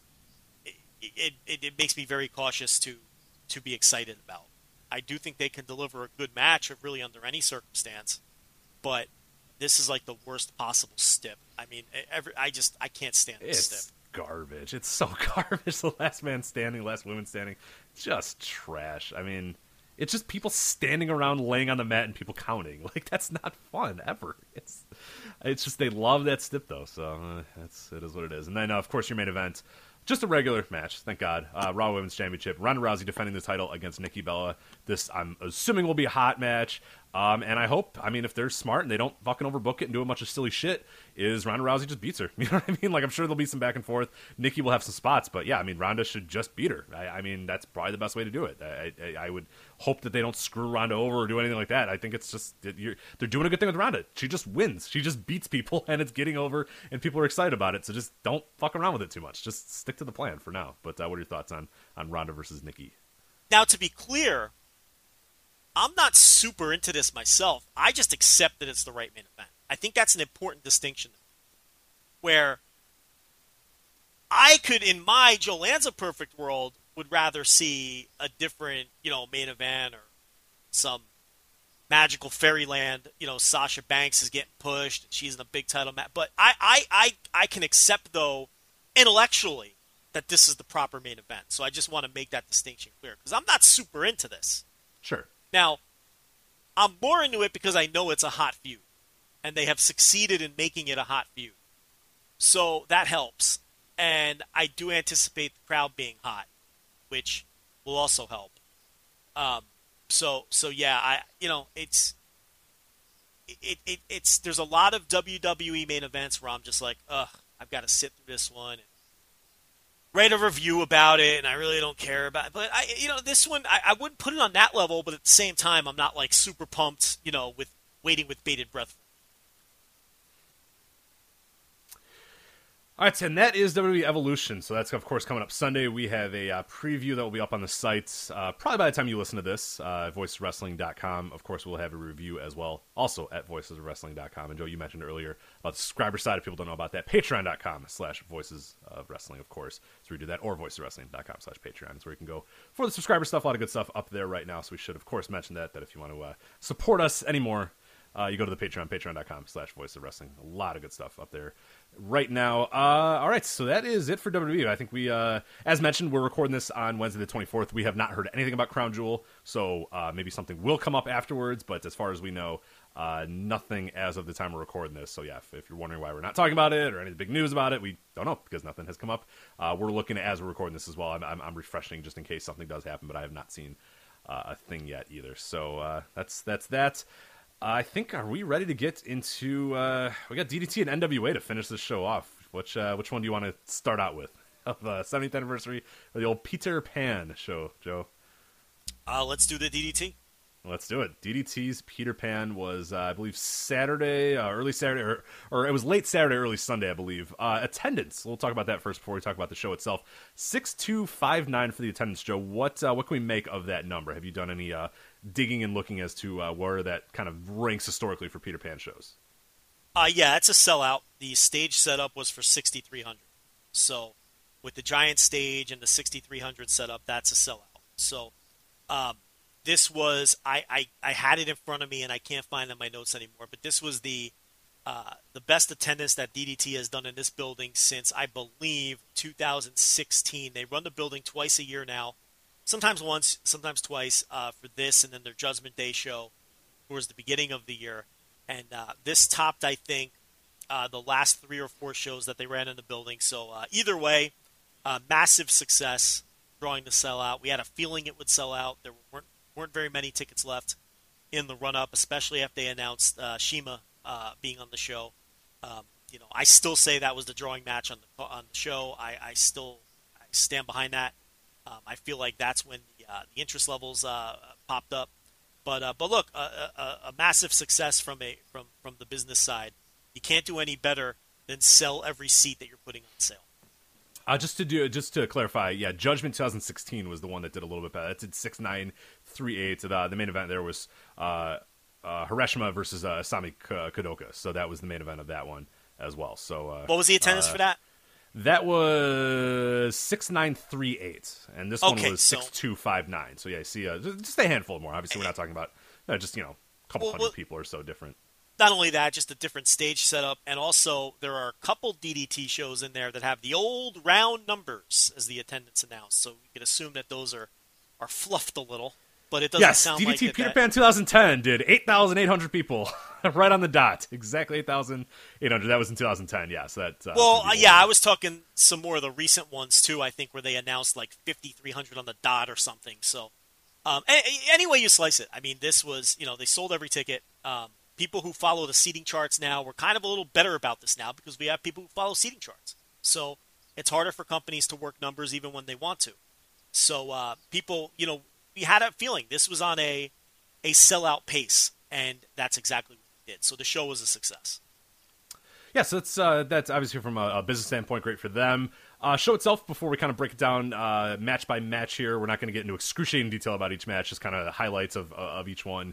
What do you think overall of the show? Long show, obviously, Peter Pans are always a long one. It's one of their featured, one of their top 2 featured shows every single year. So it was a long show, but what do you think overall of the show, top to bottom? How can I be nice about this?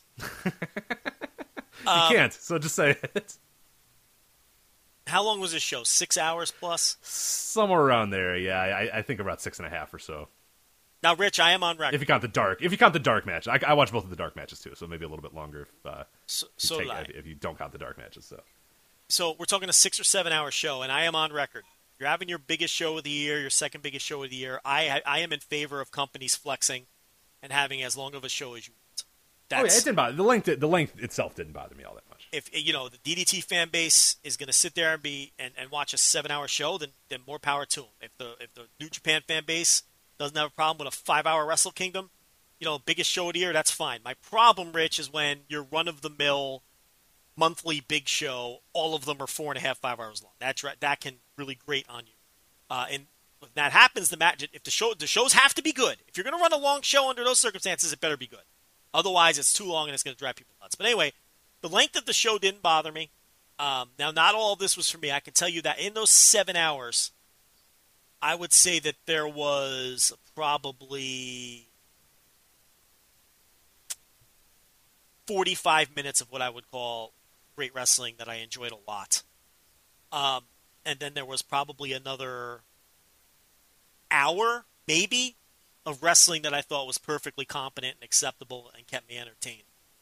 The other 5 hours and 15 minutes or whatever it is, I thought was absolute trash. I have to be honest. But here's the thing.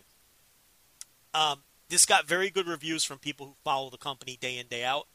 I think if you're into the DDT style and you're into the comedy and you're into sort of the sleaziness of some of the other stuff and you're into, their style of wrestling, it seems as though this was a massive success and people all loved the show.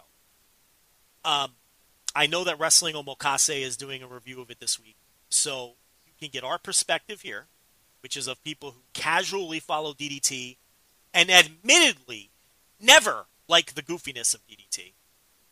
And then you can get a review from a team of people, follow the company day in, day out, love the company, and are into all of the goofiness that Rich and I just are never going to like. So that's about as fair as I can put it. But at the same time, I can't come out here and sugarcoat. The stuff that I didn't like, I'm going to bury. I mean, because that's what we do here. And the stuff that I like. And there was stuff on this show that I really liked. And I guess we'll get to that too. But, we're not going to do intense, reviews of every single match. We can blow through the first few. Rich, it started with a dark gauntlet battle royal. And, for people who follow New Japan, it was a Rambo. It was a Rambo with a bunch of DDT undercard talent and some outside talent and some goofiness. And anyone who buries a match like this, it needs to find something better to do with their time. Yeah, you're really just a bad person. There's nothing wrong. It was fun for what it was, which is what we say about every Rambo, and which is what we say, about most dopey pre-show battle royals that you're going to find on shows like this. I thought, I had some cheap laughs watching this and laughing at some of the dopey talent and watching this. It was fine. It was a pre-show battle royal. You need to take off your critic hat when you're watching a pre-show battle royal. You with me, Rich? Oh, absolutely. Yeah, I love it. I mean, yeah, on its face, it kind of, it was a bad... But who gives a shit? It's Gorgeous Matsuno doing, slapping people. It's fine. Whatever. Who cares? He had fifth Tiger Mask self-described or whatever. You know what I mean? Who cares? Yeah, no, I enjoyed it for what it was. I had some good laughs during this one, so thumbs up for me. Then we had a six-person... I don't want to say dark because I don't want to upset Jim Cornette, who is mad. Did you know this, Rich, about Jim Cornette? Here's another Jim Cornette thing. Jim Cornette's mad about something? Hold on. Hold on. Really? He indeed he is. You know what he's mad about? Please try to describe this. Yeah, what's he mad about today? He's mad about people calling things dark matches that aren't really dark matches because they air. And, he's not really wrong. I made this to you. I made this to you last week. Yes. I remember you said, no, it's dark. And I was like, well, not really, though, because it's like airs and like it's which is people why are there. Like, yeah, so I'm kind of with Corny on that one. That's why I bring it up, because you had made the same point. We watched it. By definition, this is not dark. It's a pre-show match. That's fine. You want to call it that. Yeah, pre-show is one thing. Dark is different. Yeah. Dark is it's a match. Tom McGee, Bret Hart. That's kind of a dark match in history. Well, that was a house show, right? I don't know. I don't remember what that was. I forget what it was. If it's a match on a TV taping or a pay-per-view and it's before the show and it doesn't air in any form, and then 25 years later they put it on their streaming service as a hidden gem, that's a dark match. You know what I mean? Like, these were pre-show matches. They fucking aired on their YouTube channel. So, I got to tell you, I'm with you and Cornette. You have swung me. God, I can't believe. This is bad, because later in the show I'm going to put Cornette over. Jesus Christ, I gotta badmouth him about something. So anyway, I'll figure something out later. So we had Shoko Nakajima and Yuka Sakazaki. They are a tag team. They teamed with Mizuki, and they defeated Mina Shirakawa, Miyu Yamashita, and Yuki Kamafuku. It was a match. It was fine. I really like that the team that won, the Miraclinas, I believe is that, and Mizuki. Because one of them had I forget. Unfortunately, I've never seen these people before. So unfortunately, I don't know exactly who every single person was. I tried to, I mentioned to John Carroll, the host of Wrestling Omakase, to see if they could help me identify every person that was in it or whatnot. Because I really liked that team. The team that ended up winning. The other team was kind of crappy. Mina was bad at wrestling, and apparently she has just began. She's her second match ever and whatnot. But the team that did win, the Nakajima, Sakazaki, and then Mizuki, I mean, I love them because they were just fucking flying around the ring, and they reminded me of 2001 Jack Evans, where it's just he just did shit. You know what I mean? He just flipped, he just dove, he just did fucking shit in a match, and it was in 9 minutes they're flying all over the ring, and I actually enjoyed this a lot. So I enjoyed that team quite a bit, because I like that they were flying. I like that there was just no fucking rhyme or reason to what they were doing. Just fly, just do cool shit, get it out there, and win the match. So I enjoyed that aspect of it. That they just there was no rest holds, anything like that. It was just flips, dives, jumps, kicks, all that sort of stuff. But I thought they did a pretty good job here. 6-man tag team title. The Damnation team of Mad Paulie, Soma Takeo, and Tetsuya Endo defeated the Disaster Box team. Disaster Box is a great name. That's an incredible name, but. Kazuki Hirata, Toru Owashu, a team made up of some various miscreants. You've got some Dragon Gate system flameouts. You've got Ueno on that side, but Damnation retains, and it was fine. On this show, I think it would qualify as maybe the third or fourth best match on the show. There was some solid action here. It was, but again, I don't have any glowing praise or any real damning critiques. I don't have a ton to say about this. I'd give it the gentleman's 3. Away we go. I'm about the same as you. I think Soma Takao and Endo, we've talked about them many times on the show before, every time we do talk about DDT, but those dudes rule. And they stood out, of course, as far and away the best guys in this match as well. I mean, I think those two, you can just see that those guys are they're next level good, where the rest of the guys in the match, a mixture, like you said, of flame outs, older guys, just stuff like that. Whereas those two guys really stood out to me. So I think that's the only thing that I kind of got out of it, was that those two guys are still great and still good and still guys that, I really do appreciate. But yeah, otherwise three stars about where I'd put it as well. Just wasn't their time to be higher on the card this time around, like for a guy like Endo. So he's doing something else right now. So we had the tag team gauntlet. This was won by the Kudo, who and Takanashi, really two veterans of the promotion. They win the gauntlet, and this opened up with Mike Bailey and Antonio Honda, I believe, against the Jason Kincaid team, Kincaid and Watase, and then it went on from there. To me, the highlights of this are when big Kazusada Higuchi got in the ring with his team. He was the clear standout to me this entire gauntlet. He feels like a man wrestling with boys when I see him in a match like this. Yep. He's twice the size of everybody else. He's got the sumo background. He's tossing guys around. Man, I just cannot wait for this guy to mix it up in Noah in the global league. Yeah, I had no idea. And like people are like, "Oh, you probably knew this and you were just saying it." Like I mentioned last week that I would love to see that guy in Noah, and everyone's like, "Ah, you idiot. He's in Noah. He's coming into global league." He is going to fit so well, and everyone's going to be with us when they see him after global league going, "Oh, yeah, he probably shouldn't, be doing that stuff." And I get it. Like people are like, "Oh, he's good in the comedy stuff." That's fine. He can be good in the comedy stuff, but he is too, I mean, like, I don't want to say too good to be in DDT because that's not the way I mean it, but it just feels, like you said, out of place. He feels like a man wrestling boys, where in Noah, it feels like, he just feels like a Noah wrestler. You know what I mean? He just feels like a guy that can muck it up so much better in Pro Wrestling Noah than he does, in DDT. So I don't know. And I'm not taking him away from DDT and all that sort of stuff. I just mean, I think it'll be obvious to people what we've been saying for so long, when you see him in Global League. So it's, I had this discussion on Twitter with some people, and they did make the point that he has gotten over a little bit better doing the comedy stuff. But that's kind of my point. I don't think he should have to do comedy to get over. I think he'd be a better fit in a place where he could just get over for being awesome. And he doesn't have to kind of resort to the house style, which clearly shouldn't and isn't his strength. Shouldn't be and isn't his strength.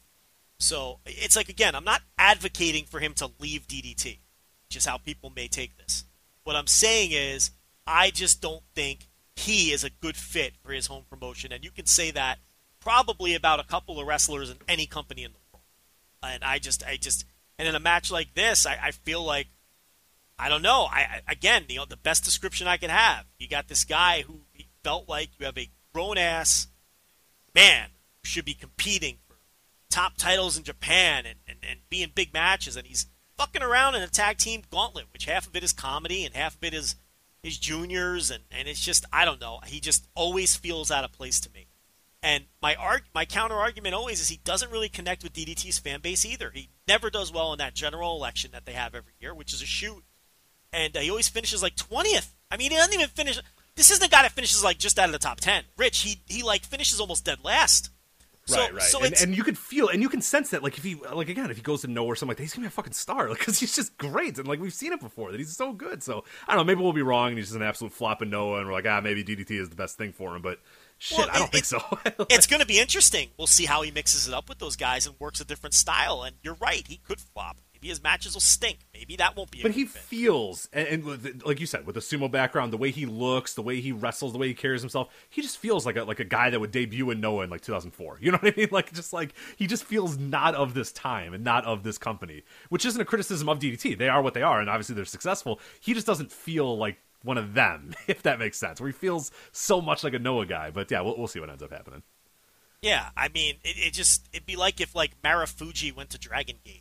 Like, it's not a good fit. Like, there's Kenta and Dragon Gate. Like, no. Yeah, exactly. It just like, no. It just doesn't. I don't know. It just doesn't feel right. So we had Cassandra Miyagi and Miko Satomura versus Maki Ito and Sakai Akai. And this I did want to talk about a little bit because I thought Miko Satomura picking on. I knew I was going to mix them up. Rich, do you remember which of these two girls? Because it was my first time seeing both. Was the taller one with the white ear? Crap, I don't. I thought it was Ito. I think she was beating up. I think it's Akai. Oh, I think Akai. No, I think Akai is the taller one. That's what I'm saying. I want to bury the taller one. Is what I'm getting. Okay, all right. Let's discover this here real quick. Well, one of them is okay. So there's a huge age discrepancy. Do you remember young or old? Because one's 23 and one's like 34. So. I don't know. One came from the Idol world and is now a wrestler. And that's Akai. That's Akai. She's like 5'9", which is actually huge. For like a Japanese woman to be 5'9". No. The Idol one was the smaller one that was good. The tall. Okay. Oh Jesus. Okay, hold on. Slow down. Okay, restart. We have not had this conversation. Joe, next match. What did you want to talk about? Listen. Yes. I want to bury the taller one. Okay. Just if let's Google these two because I forget which was which. I got it. Okay. Akai is the taller one. She is 5'9". That's what I thought. Akai stinks. That's what I want to talk about. Okay. She has that Summer Rae quality to her, where she's like a newborn baby giraffe and she can't even walk. She's like a baby deer trying to walk across ice. Like, she's terrible. She was awful. I don't know her experience level. I don't care. All I know is I was watching bad wrestling. Now, Miko Satomura beating up on Ito, okay? which is the smaller girl. She came from the Idol world, I'm told, from the people I talked to. She was the one in, like, the skirt. Like, she had, like, Yes. kind of the schoolgirl skirt outfit thing going. Correct. That was some of the best stuff on the show. Satomura beating up on the smaller girl. Saki Akai stunk, and every time she got into the ring, and Satomura, the other heel, Miyagi, she was fine. But this Akai totally dragged this match down, and to the point where she was so offensively bad to me in every way. She looked like a trainee who was out of her depth. And she is now to the point where she would have to have like 10 amazing matches in a row to turn me around on. Because you know how I am. When I get down on someone, I'm down on them. And really it's takes over. A lot Yeah, to it's turn going to them. take it's years before you read it. Yeah. It takes me a while then to turn the corner. This Akai was bad. Now, I'm told that Akai does have a reputation for not being very good. So I guess my instincts were good. I guess what I saw was what everybody else sees. But as far as Miko Satomura beating up on Ito, that was some of the best shit. Both I both mean, the finish and the post-match. Yeah, I mean, that's what she's best at, is beating the fuck out of, being the old guard that beats the fuck out of the young ones. So yeah, it was perfect. I thought she was great. And yeah, of course, she's awesome. So I had similar thoughts to you. I don't know if I was like as offended by Akai, but it's one of those things where like maybe the first time you noticed it, you kind of lost it and you couldn't recover. I don't know. I guess I just thought she was bad the entire time, but never like offensively bad like you did. But I could see, I know that like when something, and I have that in matches too, when something bothers you once, like now you're just over it, and then you're hyper focusing on it, and you just can't get through the entire show or the entire match without worrying about it. But yeah, that's but yeah, no, because beating up on Ito was awesome stuff, and she's great at that. So Strong Hearts beat All Out 6-man tag. This was, I thought, the second best match on the show. I thought that T-Hawk looked like an absolute motherfucking superstar on this show. I thought T-Hawk looked more like a superstar than he has ever looked like a superstar before. And Lindemann has really been the standout in a lot of the Strong Heart stuff around the world or whatever, and for good reason. Not on this show. T-Hawk looked like he should be the fucking ace of every company in Japan on this match. He looks so fucking good. I cannot get over how great T-Hawk came across. It's just the way he carries himself. He's throwing knees in people's faces, and they're all connecting. And the all-out guys can work. The problem with the all-out guys is the general problem I have with the DDT roster. None of them have. I mean, these are just, they all come off like indie guys. Even the ones that can go. Some of them can't go, but they're buried on the undercard. That's fine. They're working the battle royal. Nobody cares. Some of them are perfectly competent wrestlers, but they just have shitty looks, or they just don't have charisma, or it's a combination of both. And look, I get all out as like, these are mid-card guys. I get it. These aren't your super main event. But still, this is why I think we talked about last week that DDT might have some problems. Their roster just, I don't know, it's very top-heavy to me. And I know people say it's super deep, and I got 50 great wrestlers. I don't know. I watch these guys, and I see a bunch of charisma-less guys who can kind of wrestle okay. That's not jumping off the page, and that's not going to impress new fans. If they plan on, expanding to the West, that's not going to get it done. I mean, All Out is not going to get it done. I'm sorry, it just isn't. I watched this match, and Strong Hearts just, even the Chinese guy who's less experienced, Ying Nang, I thought Strong Hearts badly outclassed All Out in this match. And it's not as if these All Out guys aren't good wrestlers. It's just the Strong Out guys, they're so much better and better refined and just better at the little things and just the way they carry themselves and the way that they look. And T-Hawk in particular, I mean, he looked like a superstar. He looked like when you go to an indie show. You know what he looked like to me? He looked like when I used to go to indie shows in Texas 5 years ago, and I'd see Keith Lee, and then I'd go, that guy's the star. The rest of these guys are okay, but that dude, he'll be on TV someday. That's what it felt like watching T-Hawk in this match. Yeah, that's and that happens quite a lot too. Where I love that feeling of going to a show. I remember that from Ricochet. I saw him like, God, it had to be 7 or 8 years ago at this point. He hadn't done a whole lot yet. He had just been doing some little stuff, and just like. And I was with a friend at that time, and still anytime I go with like casual fan friends or whatever, and they're like, oh my God, like I look at who they jump out at, there's just like a noise, you know what I mean? Like for some reason these guys just sound better, like everything they do just sounds and looks better. Like Phoenix is one of those guys too, where you're just like, that dude's a fucking star, that guy's gonna be a star. But yeah, Ricochet is one that I remember seeing many years ago when he was still skinny and he was like 21 years old or whatever, but you could just tell, holy shit, this guy's got it, like this guy's gonna be incredible. I remember the Bucks, I saw them many years ago before they had really kind of blown up, and you could just sense that, like, oh dude, these dudes know what's going on and they get it. So that's a great feeling that you get. But no, I'm right with you on that, where, it was pretty telling that Lindemann and T-Hawk just seem so much of the stars. You know what I mean? Like, they so outclass the All-Out guys. And that's not really, you're using it as sort of a negative, and I suppose you could do it that way. I see it as more of a positive of just like, I want to give Lindemann and T-Hawk their credit for being like as good as they were. Even was it Yingman or Yingnan? I don't know how you pronounce his name exactly. I think it's Duan Yingman or whatever, but he was awesome too in this. But no, I thought Lindemann and T-Hawk especially just stood out. They were stars. They were just like, oh, these guys get it. These guys know it. And you could, yeah, like you said, you maybe reflect poorly on the All Out guys or however you want to sort of take it. But the thing with T-Hawk too is it's like, where was this? Why this guy main evented Kobe World like he just left a funeral, and then like he comes on this show and he's fucking throwing knees and he's got charisma. What the hell? Where was this for like the last 4 or 5 years? I think there's a couple. We're dying for this. Like it just never came. I think there's a couple of things here. Number one, he's a little more older and a little more confident, and you even see that confidence in Lindemann now.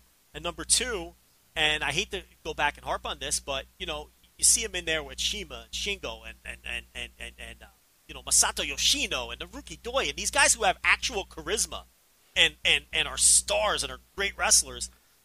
And no offense to All Out, but they're not Masato Yoshino and Naruki Doi and okay, Shingo so Takagi. I see that. Maybe he's against like some of the most charismatic wrestlers ever, and then that might I see what you're saying there. I don't know if I'd say the most charismatic wrestlers ever, but you're on the same wavelength as me. It's like you're in there with real, actual stars who know how to get over and can exude charisma, and now you're in there with Shunma Katsumata. I mean, it's a little easier to stand out. But I do think he's also showing more confidence and man. And again, it's like, people are going to take this like I'm just burying these All Out guys 6 feet under. It's probably coming off that way. It's not meant to. They're good. They're good, competent wrestlers with no charisma. That's what I'm trying to get across here. They're just guys. Okay? Akito is not. Yeah, you don't want. You're trying to, especially with these guys. These are young up and coming. You want star. You want to say who's going to be the star here? Like Higuchi, we talked about earlier. That guy feels like a star. Endo and Takawa is two guys that I think in the future can definitely get to that point or are definitely working that way. Lindemann is a guy who back in the Dragon Gate days, even when he was kind of coming up and doing the stuff with Yusuke Santa Maria, it felt like he was going to be a star at some point. Like that's what you're sort of looking for with young wrestlers. Yeah, it's great to develop like guys on your roster, but when you're looking at it and really putting over a roster, you want to say, hey, who are the future stars? And if you're going to be one of the best rosters in wrestling, you got to have future stars up and down the card. That's kind of the point. I don't see this as one of the best rosters in wrestling like some of them do. I actually, right, you're not burying them as wrestlers. No, you're burying them as like potential future stars to keep an eye on. Like there's a big difference there. Like good solid hands. Yeah, of course. Just their look and the way they come across. Yeah. I think it's patently absurd. I don't think this. No, I don't see it. I just think, and a lot of it's hidden beneath nonsense, and it's hard to see. But in a match like this, I saw guys who can wrestle and can go, but they lack charisma. And then you're going to see in the main event the guy who's like the star of this unit, and like a guy who's so leaps and bounds above guys, or the semi-main event, I should say, leaps and bounds above these other guys. In Takashita, who that dude's got it. That guy's like a fucking star. So to call these guys like future, it just seems a little disingenuous when like. And I don't. That dude's a star. Yeah. And I don't know that anyone's calling them future stars, but it's I don't know. I just don't. I'm not nearly as high on this roster as some. Yeah, I got you. All right, so we had Makoto Oishi and Masaki Ohata. This was the married couple match, and they defeated Joey Ryan and Lauren James. I'll be honest with you. It was only like 5 minutes long, but I fast-forwarded most of it. I have no use for Joey Ryan. Damn it. Well, it's going to be a terrible review because I saw Joey Ryan come out and I said, you know what? I got better ways to spend the next 5 to 10 minutes. I don't know how long this match is. So I skipped. Yeah, I did not watch it either. There's so much going on in my life, so much good wrestling and nice outside. I got dogs. I can go work out. There's 45,000 things I'd rather do in my life than watch 6 minutes of a Joey Ryan match, so I just skipped it as well. So sorry. That's a review. Is fuck Joey Ryan. So this is the portion of the show where it was just fucking the dirt worst for like an hour. I mean, there's just everything from Joey Ryan until the end of the intermission. Oh, stop! Well, we're gonna have a disagreement about the next match then. But it was all fucking garbage. I mean, the blown up panda thing was next, and how dare you? This is just dumb weeb shit. I can't. I liked it. I enjoyed it. Well, then you talk about it because I thought this was just a. I mean, what are you talking about? There was two inflatable pandas fighting each other. But no, all right. When I watch my pro wrestling, that's not what I want to see. I get it. No, that's fine. To me, like, I initially turned it on like, oh, geez, like, this is going to be... And I found myself laughing a few times at it. So, I mean, whatever, 10 minutes, and I enjoyed portions of it. I mean, it's impossible to review. It was, obviously, it was a giant panda against Super Shandong Machine, and then Shandong Machine got another panda, and then there was two pandas fighting each other, and then the one panda won, so... They teased a face turn for the panda, and then he turned on him, and he turned heel. It's utter nonsense. I enjoyed laughing at it. So I will not bury it like you. I hate to harp on this. You bring this stuff to the West, your product's not getting it. It's just not. We had the Weapon Rumble match. Oh, you should bury this more than the fucking panda thing. This match sucked. This is horrible. I don't consider the inflatable thing like a match or anything. I just consider that like. No, I just consider there wasn't. that, yeah, I mean, all they did was like club each other and then watch PowerPoint videos and and people stuff like that. People are laughing and whatever. It just isn't for me. Now the Weapon Rumble fucking was terrible. It just sucked. It was awful. Oh god, 30 minutes and I'm never gonna get back. Or whatever it was, 24 minutes or whatever. Yeah. And it actually gets worse on this show, in my opinion. But the Weapon Rumble was just. I mean, this Mao. They tell me, I've seen very little of Mao. I have seen Mao. I've seen very little of Mao. I can't sit here and give you an intelligent opinion of Mao, but this is not the best showcase for Mao. Now, I get that this is kind of Mao's thing. Okay? This is kind of the role that Mao's taken on. But, this is just this DDT bullshit. It's just not for me. This is just typical DDT. They got cell phones out. They're bringing out fucking dressers. Rich, I don't know. It's just not for me. There's no point in me sitting here killing it. To me, it's garbage. I don't know. Yeah, exactly. And what's funny is when you go onto like Cage Match, the inmates of Cage Match, they give it like a 7.8. It's recommended or whatnot, and that's when I this is where you have to just chalk it up and say not for me. Like I thought it fucking sucked. You thought it sucked. They liked it. People that like DDT, I assume liked it. So whatever. I mean, we're gonna talk about that with the main event too. Sometimes it's not for you. You're not the target audience. So yeah, all we could say is like that we didn't like it. And we're not saying that you can't enjoy it. We're not saying that because you criticized the panda on Twitter and oh my god, you thought, Joe, you would have said the word. If you just, this guy doesn't like watching inflatable pandas. I enjoyed it. He didn't. That's fine though. That doesn't mean you can't enjoy it. It doesn't like mean that you no longer can like. Why people get so upset about that? We didn't like the Weapon Rumble. You can like it. It's fine. Like that's how things exist. Like, I mean, you could see why someone wouldn't enjoy this crap. I mean, it's like, what was I going to say? I lost my train of thought. But, yeah, I don't know. Here's what I was going to say. When Kota Ibushi was in DDT, he did a lot of shit like this. But here's the thing, I didn't like that either. Like, when Kota Ibushi was riding bicycles or fighting in the woods or going down the river in a fucking raft with El Generico, I didn't like that I didn't like that stuff either. It's just not for me. I don't. Yeah. That's not what I want to see when I watch wrestling. I want to see people who hate each other beat each other up and fight for titles, and that's just what I'm into. But when Kota Ibushi got in the ring and he wrestled Kenny Omega and El Generico in a straight match or whoever else, I was into that. It was always this thing. I've said from day one, half of the DDT card can go right in the fucking trash. The other half, I'm usually into it. And this did not work for me at all. It connects with their audience, and that's fine. This will never, ever be for me. All right, yeah. What do you think about this tag match now? We'll move on next. Yeah, so we had Kazuki Ishii, and this was the Erie. He teamed with Erie, this was his, I believe this was his farewell match. They did the big farewell afterwards. They beat Harashima and Yukio Sakaguchi. Look, it was fine. This was probably the third or fourth best match on the show, in all honesty. Harashima always gives you a professional performance, plus it had all the emotion afterwards and stuff, so we'll see where Erie goes from here. The Erie thing is strange. I for his tour of America, I don't know where he was based exactly, but I know he popped up on like a bunch of Chicago shows. I went to an Evolve show and he's just like walking around, he's not booked on the show, but he's just kind of like hanging around. And he's just like with people and stuff. I don't know, man. It seems like a weird. And he must love America or something. Or I don't know what exactly the circumstances are. I don't know what people have said, but man, it just seems weird to want to do this, but I know that he's kind of been, I don't know, down on I don't know exactly what's going on here. It seems strange, like him coming back to the U.S. indie scene. I don't know. It just felt like it wasn't that good of a run when he did it a year ago, but maybe he wants to just make it a home base, or maybe he's got something planned that we don't even know about or whatnot. But I don't know. It just seems a little strange for me. I think he just fits pretty well in this DDT roster, but I don't know. Yeah, we'll see. We'll see how it goes. But I hope I get to see him wandering around, shows that I'm at. Like, and he stands out too, because you know what I mean. There's like a 6'3", green mohawked Japanese man just wandering around these shows in like street clothes or whatnot. But yeah, it's a little strange. But yeah, we'll see. He needs more. Nice of an guy edge. though. He needs more of an edge.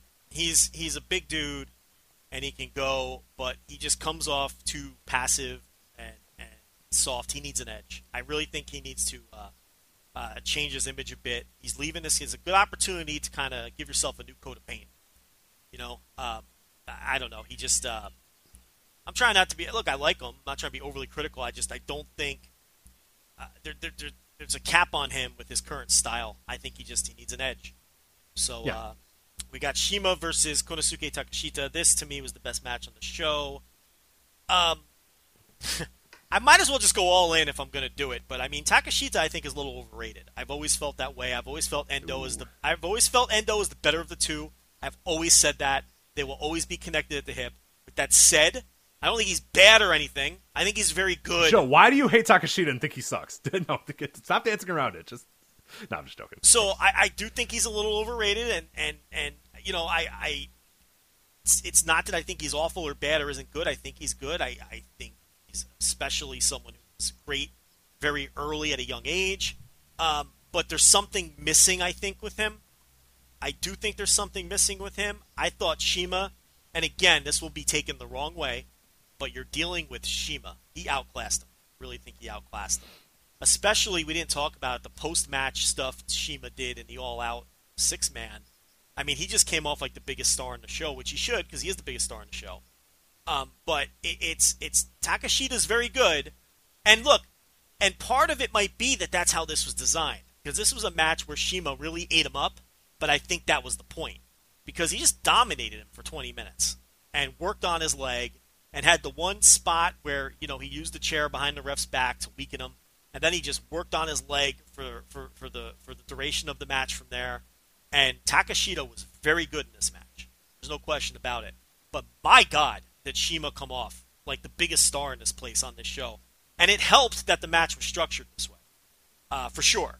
There's no question about it. I think they wanted Shima to come off like the biggest star on this thing and the biggest asshole, and you wanting to see Takashita get that revenge at some point, which I believe. Well, yeah, you want that follow-up. If Takashita just beats him here, then it's like, all right, well, goodbye, Strong Hearts. Like, you know what I mean? Like, their leader is done, and that's it. So, yeah, no, it made a lot of sense that your young upstart got, just stomped down and destroyed by kind of the old guard and the invader and whatnot. I think, yeah, it was obviously the best booking of the match in my mind.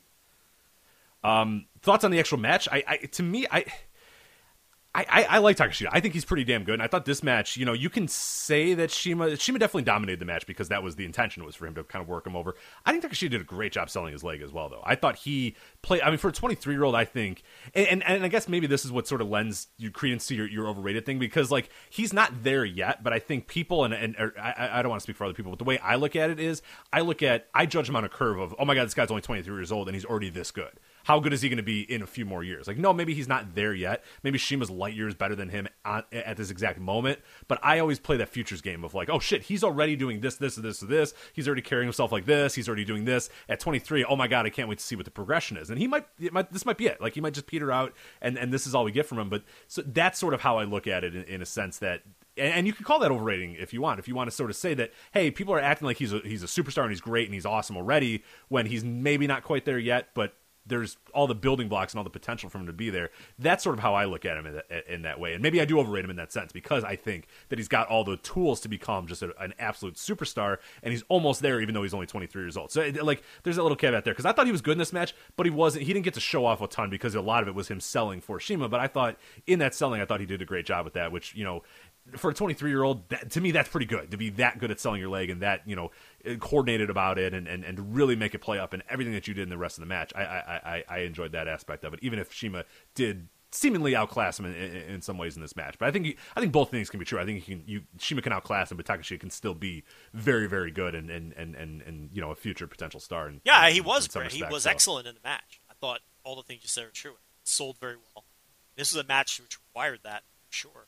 So definitely the first chapter in this story here, and he'll get more shine when they wrestle each other again. Yeah, and that's when I left this match. Like, I I didn't love it. I could probably give it about 4 flat, maybe 4 1/4, because I feel like they have so much more left. They have a great match between them in the future.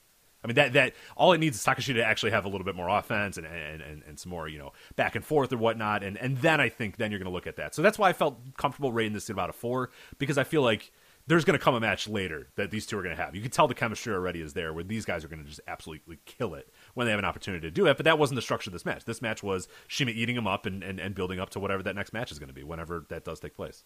Yeah, and hopefully they do. I mean, you never know with these veterans. I mean, if Shima never wants to give him anything. Yeah, or if he wants we kept waiting for Tanahashi to give it back to Takashita, right? Wasn't it Takashita that beat the fuck out of her? Oh, Hiroshima, that was it. Yeah, he did have a match against Takashita though, didn't he? I seem to recall them having a match. I'd have to look at that to make sure that ever happened or not. Let me see if that ever did happen.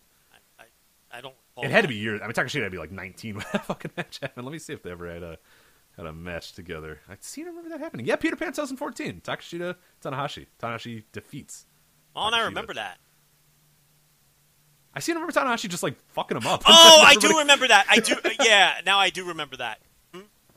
Did he just fuck him up and call him a young guy, and then like there was no follow up ever? Like, am I confusing that with another? You may have. Yeah, I don't know. I thought this was the one. Maybe I'm wrong. Maybe I'm wrong that this was the one.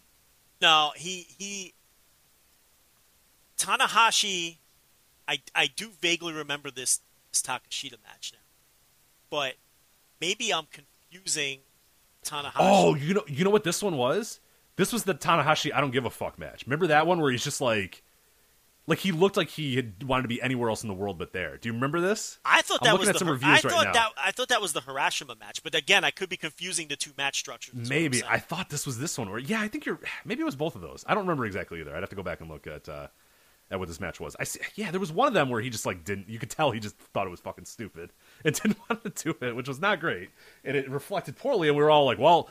They're obviously this is an angle, and the follow up's going to be, the DDT guy getting the revenge, and then they just didn't. Tanahashi just didn't care about the match or didn't give a shit. Yeah, I don't know if it was this one or the Hiroshima one, but they had a match. Well, I remember that being Hiroshima because I didn't think Tanahashi would ever lose to Takashita. That's ridiculous.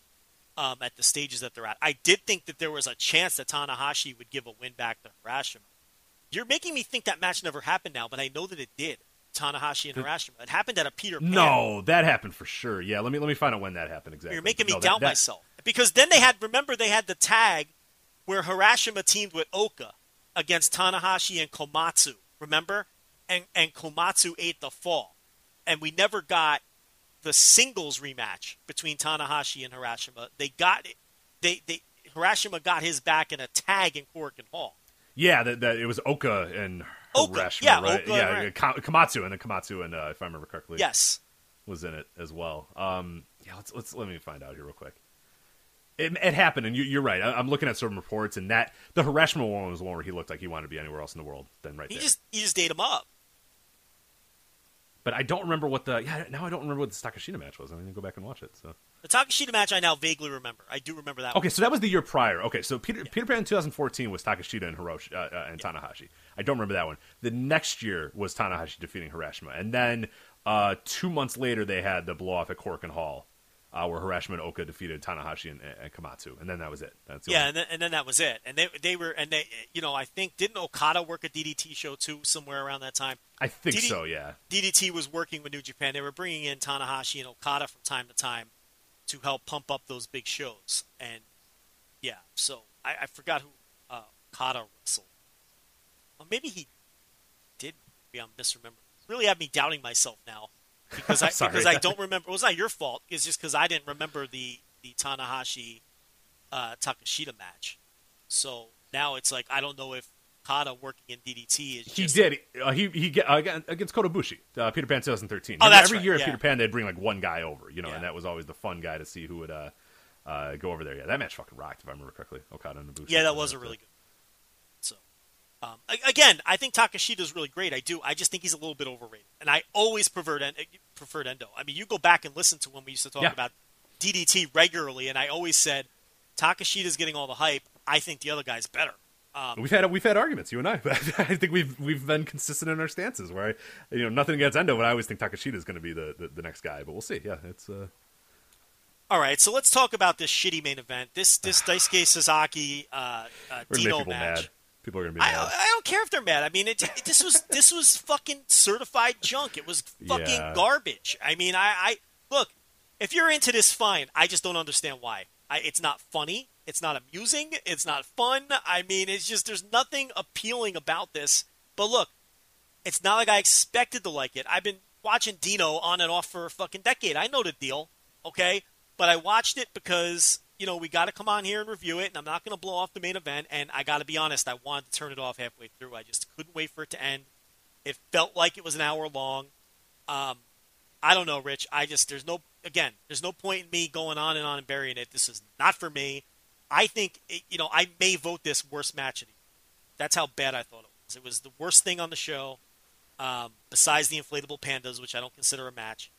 And to me, at least for me, it's the worst match I've seen in 2008.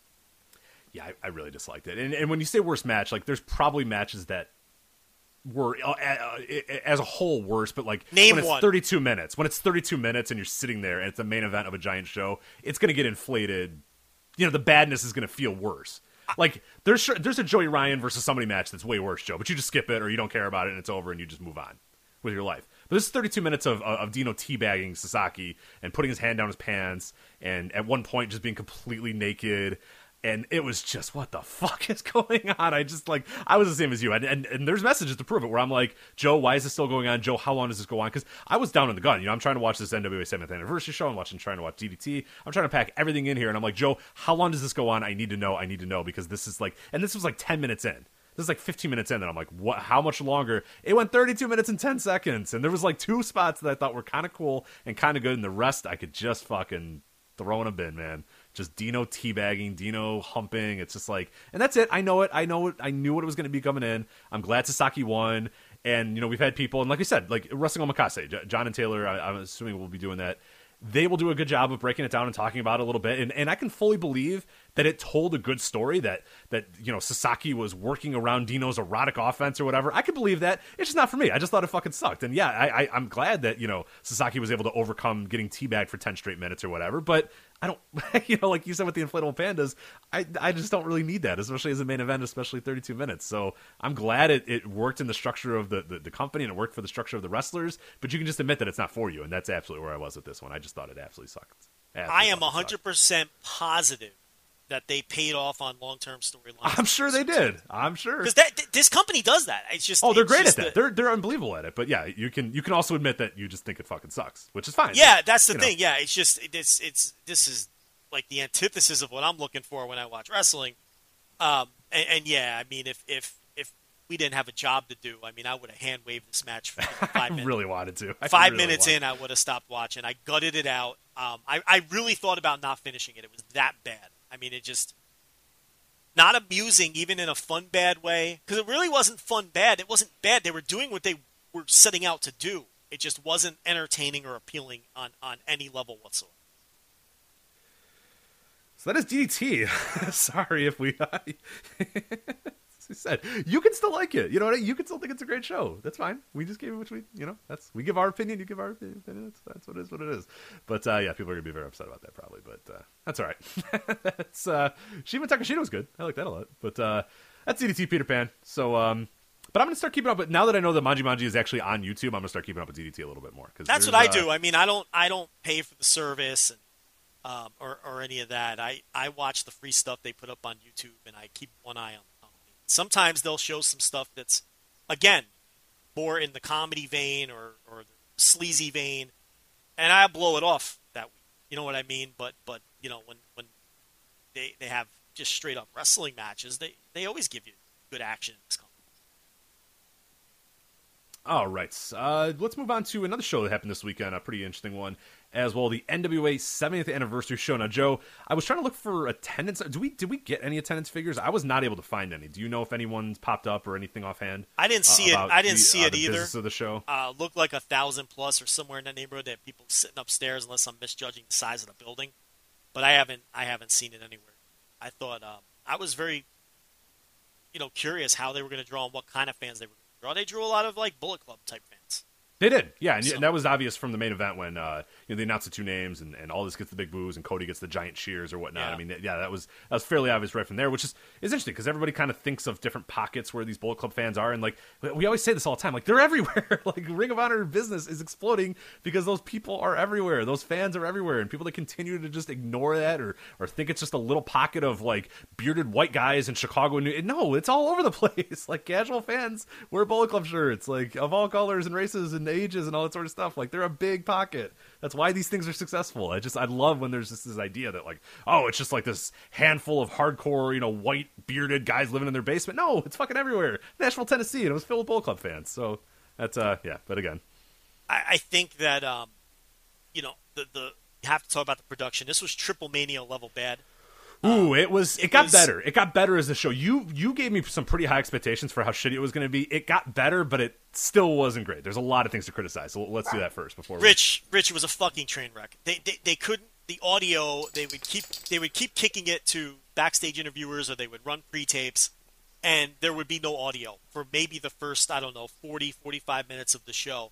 The audio feed would remain with the commentators, so you'd hear Jim Cornette bantering with his broadcast partners, and while this pre-tape video is running, trying to get Paro over whoever the fuck, and we're not hearing the audio on it. Then we're not hearing the audio on the backstage interviews. Colt Cabana's out there cutting a promo, and we don't hear a single word of it. Then when they finally get all that sorted out, there's all kinds of issues with the directing. I mean, they're doing that. Penelope Ford's cutting a promo, and you could hear either Lagana or it sounded like Billy, to be honest, yell "cut," and then they relax and they get out of character and they're having a fucking conversation about the promo. I mean, the production came off Bush League. I know it's a first-time effort. I know they used the Global Force production team. I heard some rumors that they used another production team. But it's just like it was in Nashville. I'll just but you can't. But it's like without naming names. But Nashville, whoever they did use. My point here is whoever they used, never use them again. It was an absolute train wreck, a disaster, an embarrassment. And I have to tell you, oddly enough, everyone was burying the card on paper. The wrestling saved the show. It really did. No. And the production, I mean, like I said, it got better towards the end, but the first hour and a half, like you're saying, was, I mean, the thing that got me is I had my computer speakers. So, like, Jen, I forget the former Jen Sturger, I forget what her name is now. I think she's got a different name now. I was blanking on it. She was horrendous, by the way. She was fucking terrible the entire night. Other than not hearing her, it wouldn't have mattered if you heard her anyway, because at the times that you could hear her, I thought she was horrendous. And I know that, like, it's kind of the trope in, like, Pro Wrestling 101 is you got to have the backstage interviewer, and they have to be this woman, and they have to... just, especially when it's not working, when the production's shit, just fucking miss it. It's not necessary. It's a template that people have just kind of decided that wrestling has to be done with. But you cut to her, and she's just not prepared. She's reading off of a script. She doesn't know who Dory Funk Jr. is. She's trying to talk to a fucking Blue Demon or whatever, and it's like, what are we doing? Like, why are we doing this? It just sucked. Those were horrible. They were horrendous. They should have just gotten rid of those completely, but, whatever.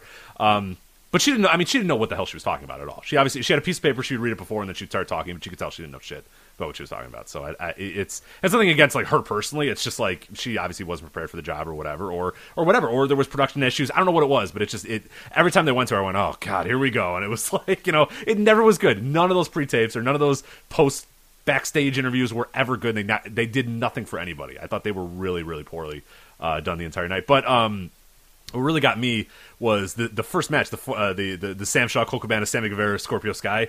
So they come out, and I have I turned my speakers up so I could hear the interview that she did prior a little bit better. They bust my speakers with the loudest, because they had mixed, for whatever reason, they mixed these guys' theme songs like so fucking loud that like you can't hear Cornette, but all you can hear is Sam Shaw's like terrible music as loud as humanly possible. I'm like, what is going on? And they eventually regulated the music after that, and it seemed like it was okay moving forward. But man, it was disastrous. At the first hour or so was just a complete train wreck. I thought the production looked good. I thought the cameras looked good, and I thought some of the lighting looked pretty solid. But yeah, like the audio was a disaster, and like you said, the cuts and the directing and all that sort of stuff was a disaster. A lot of times they would like cut to the entranceway, like you knew they were trying to go to a pre-tape, but it just wouldn't load, and like Jim Cornette's just got to sit there and cough like twice. And then I forget who the other guy was, the main color, the main play-by-play guy. But then he would just have to like Nashville. What a wrestling city. Cornette would have to go on for 20 minutes about Nashville. How many times did he say that Nashville was a great wrestling town just to fill gaps of time? I was so sick of hearing how Nashville was so good to the NWA for so many years. No, I mean and again, like, credit to Cornette because he's great at that sort of stuff. And I thought all night, I thought Cornette was great, and we mentioned that last week. That if you're going to get Cornette in an atmosphere, he's going to give it 110%. He's not going to bury it because that's what his character is on Twitter, and that's what he is, this guy that buries shit or whatever. But he came out and he knew his shit. He researched everybody. He gave it 110%, which we knew Cornette was going to be. And he was good. I thought he was really good. I thought the play-by-play guy, I'm sorry for forgetting his name, I thought he was pretty solid. Shivani was all right in the main event, but I thought Cornette and the play-by-play guy were pretty good throughout. But yeah, I thought production issues were definitely a downside. Everything looked good. It did not sound good the entire night. A lot of disasters in that respect. I thought Cornette was good when he liked what he was watching. There were times where Cornette was getting passive-aggressive towards some of the wrestlers who just didn't work the way he wants them to work. I did sense that. I did pick up on that. What Cornette is good at, like when he perceived that something didn't make sense, a wrestler not going for a cover, or he was passive-aggressive in those ways. Yeah, when Penelope Ford did the move where she did like the handspring elbows, he lost his mind. He's like, well, she did. She flipped 17 times before she got Yeah, like... I mean, I know his instincts are to protect the business, and and he wants to make sure the audience, he's explaining to the audience that someone not going for a cover, for example, is a wrestler fucking up instead of, I understand. He's protecting the business in some ways. But it was clear to me when he was enjoying what he was watching and when he hated what he was watching. But you have to know Cornette to know when he was doing that, kind of good spot when he was being passive-aggressive. But in general, yes, I thought he did a good job, and I thought he brought, he did bring some gravitas to things with, just being who he was and all those sorts of things. I thought he added a lot of historical, and that's like, a good thing to have a guy like that who's just an encyclopedia for the history, especially of NWA history and of this company or whatnot. So I thought that was good, that he could kind of fill in the gaps, and he needed it because, goddamn, if, like I said, those production issues where they would like cut to the entrance ramp and nothing was happening, you could tell they were trying to load a pre-tape and just wouldn't work or whatever, that Cornette was able to fill in those gaps really well. So I think that was a credit to him, where I'm sure, you don't have to tell him all that much. He can kind of fill in gaps and give you background of the NWA off the top of his head, because that's the shit he lives for. So I thought that definitely helped out the show a lot. So let's bounce around. The main event, I thought, blew away the match at All In. And that was without the benefit of the added atmosphere that you got at All In, because this could match the atmosphere. But I thought the match itself exceeded my expectations tenfold. I couldn't believe how good this match compared to, I guess, what I was expecting. The story of the first fall in particular I thought was good, with Cody tapping out quickly to avoid the injury to the knee. And then, of course, the surprise with Nick Aldis ultimately winning the match, which I think, that's a lot of that is Cody continuing to put over the idea that he and the Elite are going to WWE. And I don't buy that for 1 second. I am 100% confident that they may not be in Ring of Honor next year. They may not be in Japan next year. I don't know. They might be starting up. But who knows what they're doing. Where they will not be is WWE. I think that they're intentionally trying to point people in that direction. It's all a work. But this, continues that story for Cody. Drop all the titles and get ready to go to WWE in January. I don't know. But yeah, I mean, I have no idea. I don't want to say any betting lines or whatever, but I would be shocked. I think they're just, all this is just adding leverage. You know what I mean? It's just keeping all of their options open. You want to keep all of your options open because that's how you make the most money. From whoever it is that's going to give you the most money or whatever you want to do. But yeah, it's options and leverage is what it's all about.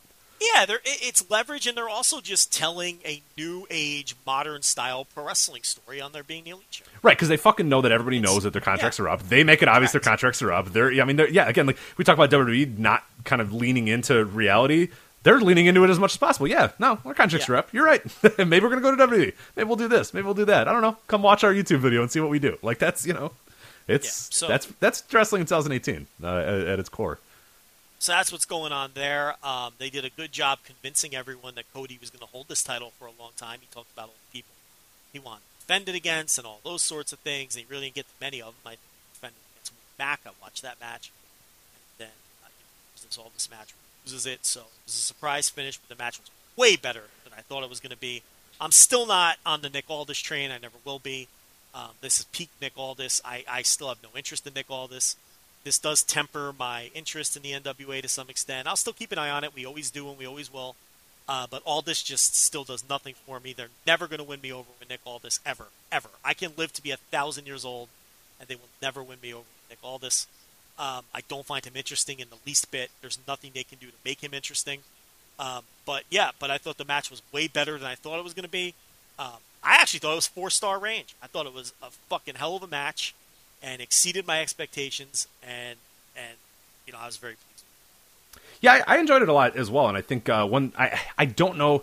See, the problem with the All In match is, being there live, it was such an experience. It was such an incredible, I don't even know that, on a pure, in a vacuum, if I put the matches on mute and just watch them, I'd probably go with this match. You know what I'm saying? Because I think this one was better worked than the All In match. I thought this one had a better structure. Even the 2 out of 3 falls, I think they did a great job, as you said, with the 2 out of 3 falls. So no, in a vacuum, this match was definitely better. For me, though, I enjoyed the All In one more because that atmosphere was so ridiculous. You know what I mean? It was such a cool atmosphere to be in, and that's part of the wrestling experience as well, as being in there and sensing a crowd and seeing guys work a crowd or whatever. So yeah, I'm still going to probably pick the All In match because of that, but no, on its face, in a vacuum, whatever you want to say, this one was better worked. And I thought they did a great job with the 2 out of 3 falls. Cody immediately tapping out makes sense in the 2 out of 3 falls. That's sort of the stuff that I love about a 2 out of 3 falls, where it's all right, cool. No, he's tapping out early because he's trying to save himself or whatnot. I get it. That makes sense. And what I liked about it, too, is, he didn't writhe in pain. He got up right away, and even the announcers bring it up that, Cody's ready to go. Cody's almost as fresh for the second fall as Aldis was, because he got in that move. He realized, fuck, it's not worth,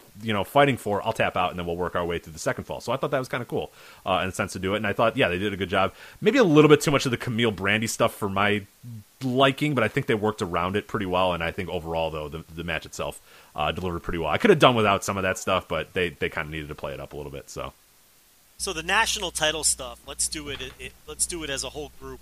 I thought Sammy Guevara was the clear standout in the first match, and that 90-second run that he had, that run up before he was eliminated, that little shine segment before he got eliminated, was just I thought that got him over with that crowd. May not necessarily have been familiar with him, and I thought he was the clear standout of the match, and I thought it was ultimately a mistake that he didn't win the match. But these things are booked out beforehand. You can't tell how they're going to go. And Sam Shaw did go on. Now, the Sam Shaw-Willie Mack match was the only match I didn't see. You saw it. I'm told it was very good. So in the end, it all worked out. But I thought Guevara was the clear standout of elimination match number 1. Oh, clearly. Yeah, no, he definitely was. And anybody who knows anything about these 4 guys, and we talked about it last week, I mean, Sammy was gonna... we love Sammy Guevara, and anybody who sees him, I think you usually see the same thing as well. So it was cool to see a lot of people that had experienced him maybe for the first time or hadn't seen the full breadth of what Sammy could do, really shocked at how great he was in this match. Because, yeah, he was so far and away the standout, and they could do something with him in the future. Maybe now is not the right time for it or whatever, but they should not let this guy just kind of flounder away or do nothing. NWA should, in some way, shape, or form, use him because, like you said, he is in some ways the best of both worlds. He's got a little bit of the new media idea of doing these vlogs and doing the YouTube stuff. He's young, he's marketable, and he's a great wrestler, too. He just stands out. He's different than a lot of the stuff that the NWA is presenting right now, so he'd be a great fit for moving forward or doing whatever they're going to do. Sam Shaw, I mean, they like Sam Shaw, so good for them. Yeah, I mean the Willie Mack match we'll talk about in a bit, or I guess I could talk about it now. He delivered in that match, so I'll give him that. But I thought that match, even delivering in that match, I thought Sam Shaw was fine and Willie Mack was great in that match because Willie Mack's a great wrestler, whereas Sam Shaw is a guy. You know what I mean? I thought, the Willie Mack Shaw was good, but it was good because Willie Mack is great, not necessarily because Sam Shaw really delivered or anything. Sam Shaw was fine in that match. He was fine in this match too. Sam Shaw is fine. That's basically the Sam Shaw experience, but he's not a guy that I would definitely build anything around. I think there's definitely not much to him. So I think they made the right call giving the match, giving the win to Willie Mack, and I think maybe the idea was just to get Willie Mack over a Sam Shaw, give him a definitive win. Maybe it wouldn't have worked quite as well against a Sammy or whatever, but yeah, I could do without seeing Sam Shaw much more. But yeah, I think I have no problem with Willie Mack winning the tournament. I mean, we discussed him as one of the legitimate options to do so. But I thought with the 2 qualifiers, I think it actually played out exactly how I thought it would, where Guevara stood out in the first match. And then they got Ricky Starks over as a cocky heel in the span of 10 minutes between the promo with Cornette, which again was... I was going to say, before the match even started, he was over again, yeah. Which was a production mess again. I mean, that whole thing, the audio was off. That was... But he cuts the promo on Cornette. They play his video, which makes him come off like a cocky little prick. And, then his entrance into the match, the way he worked, he got himself over as a heel. Cornette worked his ass off to get him over as a heel during the meat of the match. And to me, the standouts of the two matches were Sammy Guevara and Ricky Starks. I mean, they really were. I mean, and then Starks got the cheap pin on Paro to put him over further as a heel. And then, he had the big spot on Jay Bradley with that, with the big sit-out powerbomb spot. And I thought Sammy Guevara and Ricky Starks really acquitted themselves well.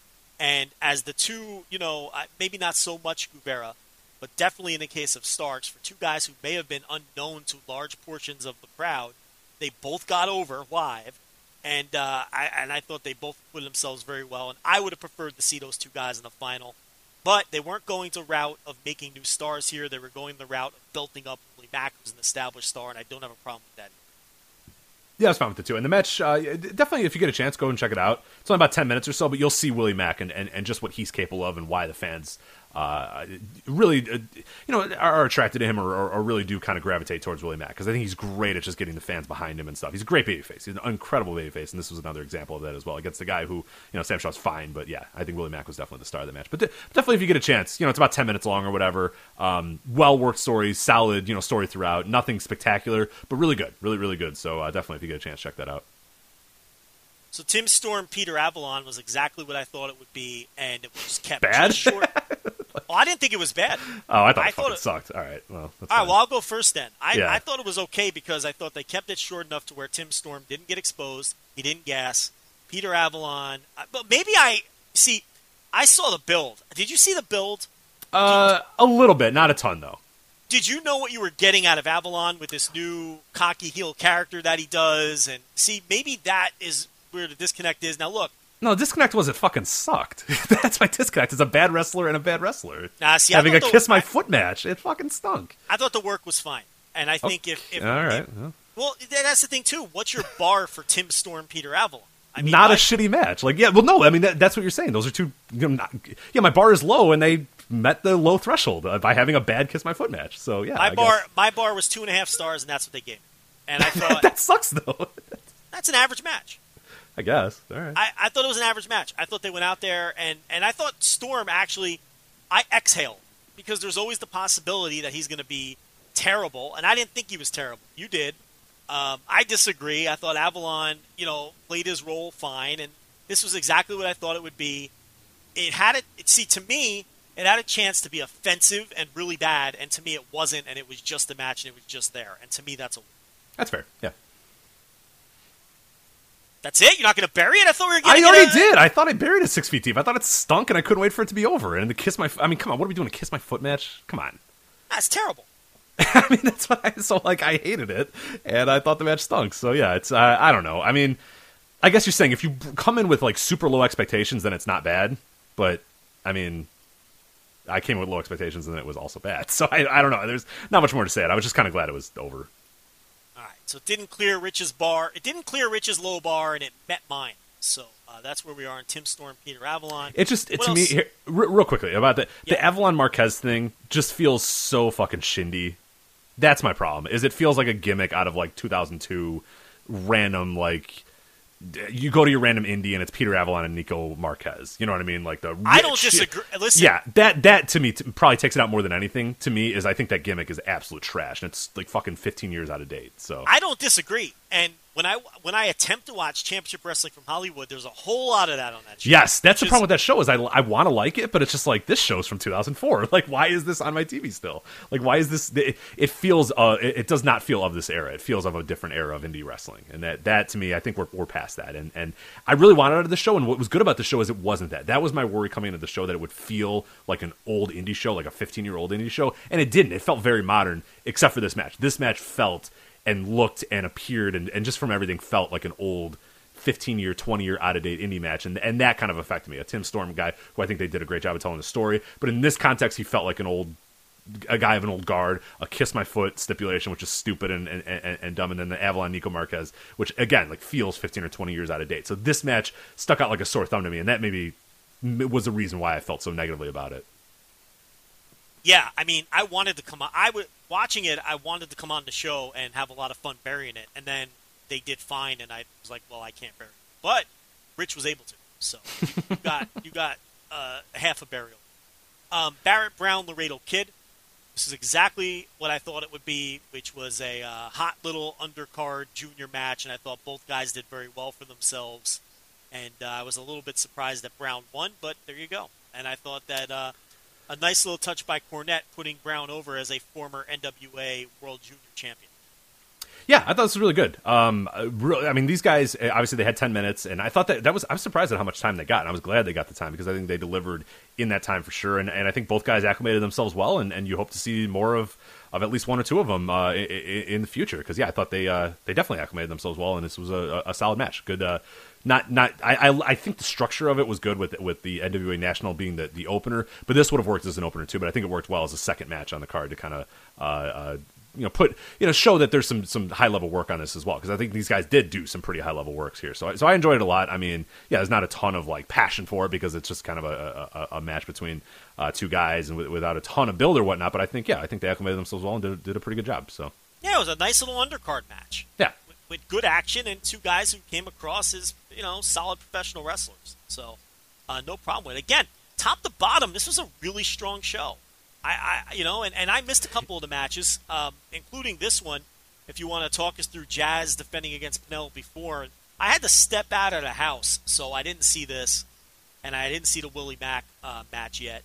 Both matches, I'm told, were pretty good. The Mack Shaw match, a lot of people are calling match of the night. You already talked about that one.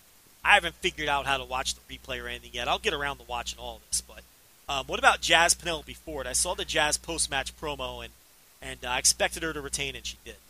Yeah, it was fine. Like, it wasn't. I don't know. There was points of it that I thought were pretty solid, and I thought Penelope Ford did a good job, and I thought Jazz played a pretty good role. The finish kind of felt like it was out of nowhere, and there was one weird spot where, and again, I don't know if it was done on purpose, and the problem is it's Earl Hebner was the referee, so you never know. But like, he kind of like missed a count, like Jazz had a pin, and I think he didn't count or something like that, and it was one of those things that's just like, oh no, and it kind of took you out of the match a little bit, and then Jazz won like a few moves after that, so it felt like kind of a flat finish, but the work inside of the context of that was pretty good. I thought Ford looked good. She was definitely over a lot to this crowd, but Jazz definitely got herself over as well, as people kind of remembered her, and she cut a great promo at the beginning of the match as well that I assume they could hear, even if we could barely hear it at home. But no, I think it was solid. It was only about 7 minutes, so it's not like it was a real super lengthy match or whatever. It was obviously kept short, and that might be because of Jazz's limitations in some way. But Jazz beat her by submission. I thought it put Jazz over pretty well as this NWA Women's champion, and she talks about how she wants some of the publicity and some of what the 10 pounds of gold is going to be. So kind of setting her up for getting some features in the future as well. So no, I thought it was pretty solid, but not spectacular, but a good, well-worked match. All right, so it looks like we have some connection issues with Joe. I cannot get him back on the line. I don't know what's going on with his internet, unfortunately. But yeah, I can close out the show here because we were just about done anyway. I talked about the Jazz Penelope Ford match, and I think that was it in terms of the NWA 7th anniversary show. There was the tag match, the Crimson and Jack Stain defeating the Kingdom, Crazy Steve and Shannon Moore. I mean, come on, that's 4 minutes, and you got the names involved there. The big story out of that, though, of the Tag Team Challenge was that the Crockett Cup will be making its return next year. This was announced before the match. Road Warrior Animal, who came out with Crimson and Jack Stain, announced this. What we know now, no specific date for the return of the tournament. We just know that it'll be held in 2019. That's as far as we know. It'll be held in association with the Crockett Foundation, which is cool because that means, A, that it's approved by the Crockett's and it's through the Crockett's, which is really cool. And also the Crockett Foundation, they provide services to military veterans with mental disorders, so it's for a good cause as well. I was hoping that we could get Joe on the line for this one, but unfortunately it looks like it's not going to work because the tournament had a really fun history as well, and I wanted to dig into it a little bit, but maybe we can do it once the Crockett Cup actually becomes a thing and we get a little bit closer to the actual tournament itself. But yeah, they had a few Crockett Cups in the 80s, and I believe there was all the 80s. I think it was 86, 87, and 88, I want to say that both all three of the tournaments were, but we could look that up another time. But anyway, yeah, that's Crockett Cup coming back in 2019, so that should be pretty cool to check out once that drops in 2019, but we'll see what happens there. Just for people that don't know, when the tournament was initially done, those in the 80s, single elimination rule, so it was a single elimination tournament. There was 24 teams in the original ones, and 1988 they did only 22 teams, but there's quite a lot of teams, so it's a big undertaking if they're going to do it on the same level. Maybe they will. I don't know. Maybe they might just do like 20 or so, or maybe they'll just do like, you know, I don't know how many teams they're actually going to do for this. Maybe they won't go the whole 24 or the whole 22, but we'll see eventually when that becomes a thing in 2019. But yeah, so that's it. That's about all we had for this show anyway for this week. I do want to let you know, of course, that this episode was sponsored by our friends at Robinhood, and you can sign up right now. You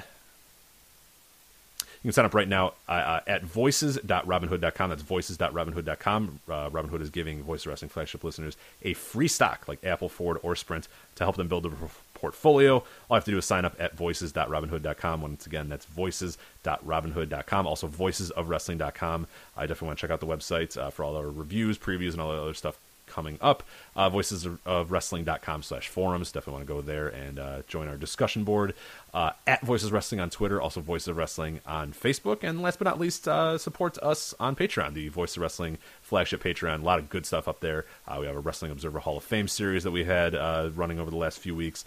Joe's NFL Intelligentsia, Joe's weekly NFL as I said, Joe's weekly NFL updates, Joe's daily Super Junior Tag League updates as that tournament's going on, his weekly TV reviews. Hopefully, I'm going to have a Q&A hopefully in the next few days. Some other retro content as well. A lot of good stuff up there at voicewrestling.com/Patreon or patreon.com/voicewrestling, whichever you prefer. But definitely want to check that out and support us, and also listen to all the other podcasts on the Voice Wrestling Podcast Network. We mentioned Wrestling Omakase a little bit earlier. You have the New Japan-centric Super J-Cast. You have Shake Them Ropes. You got Music of the Mat. You got the 5-Star Match Game. You have just tons of stuff on there.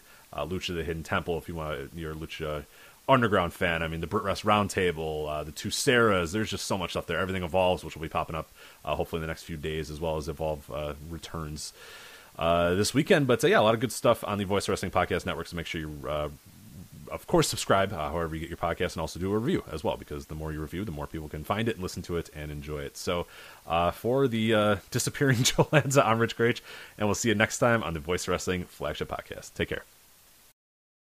In a world of 1 million wrestling podcasts, there is a new shining star with great interviews, analysis, music, and me, Matt Kuhn, on total engagement. Go to any podcast platform to listen today. Enjoy all your favorite sports like never before at BetMGM. Sign up using code Buckeye and receive up to $1,500 back in bonus bets if you don't win your first bet. When you register with BetMGM, you'll get instant access to a variety of parlay selection features, live betting options, and the best daily promotions in the business. And with BetMGM at your fingertips, every play and every game matters more than ever. Place your money line, prop, or parlay bets with the king of sportsbooks today. Sign up using code Buckeye and receive up to $1,500 back in bonus bets if you don't win your first bet. BetMGM and GameSense remind you to play responsibly. 21 plus and present in Ohio, subject to eligibility requirements. Rewards are non-withdrawable bonus bets that expire in 7 days. Gambling problem? Call 1-800-GAMBLER in partnership with MGM Northfield Park.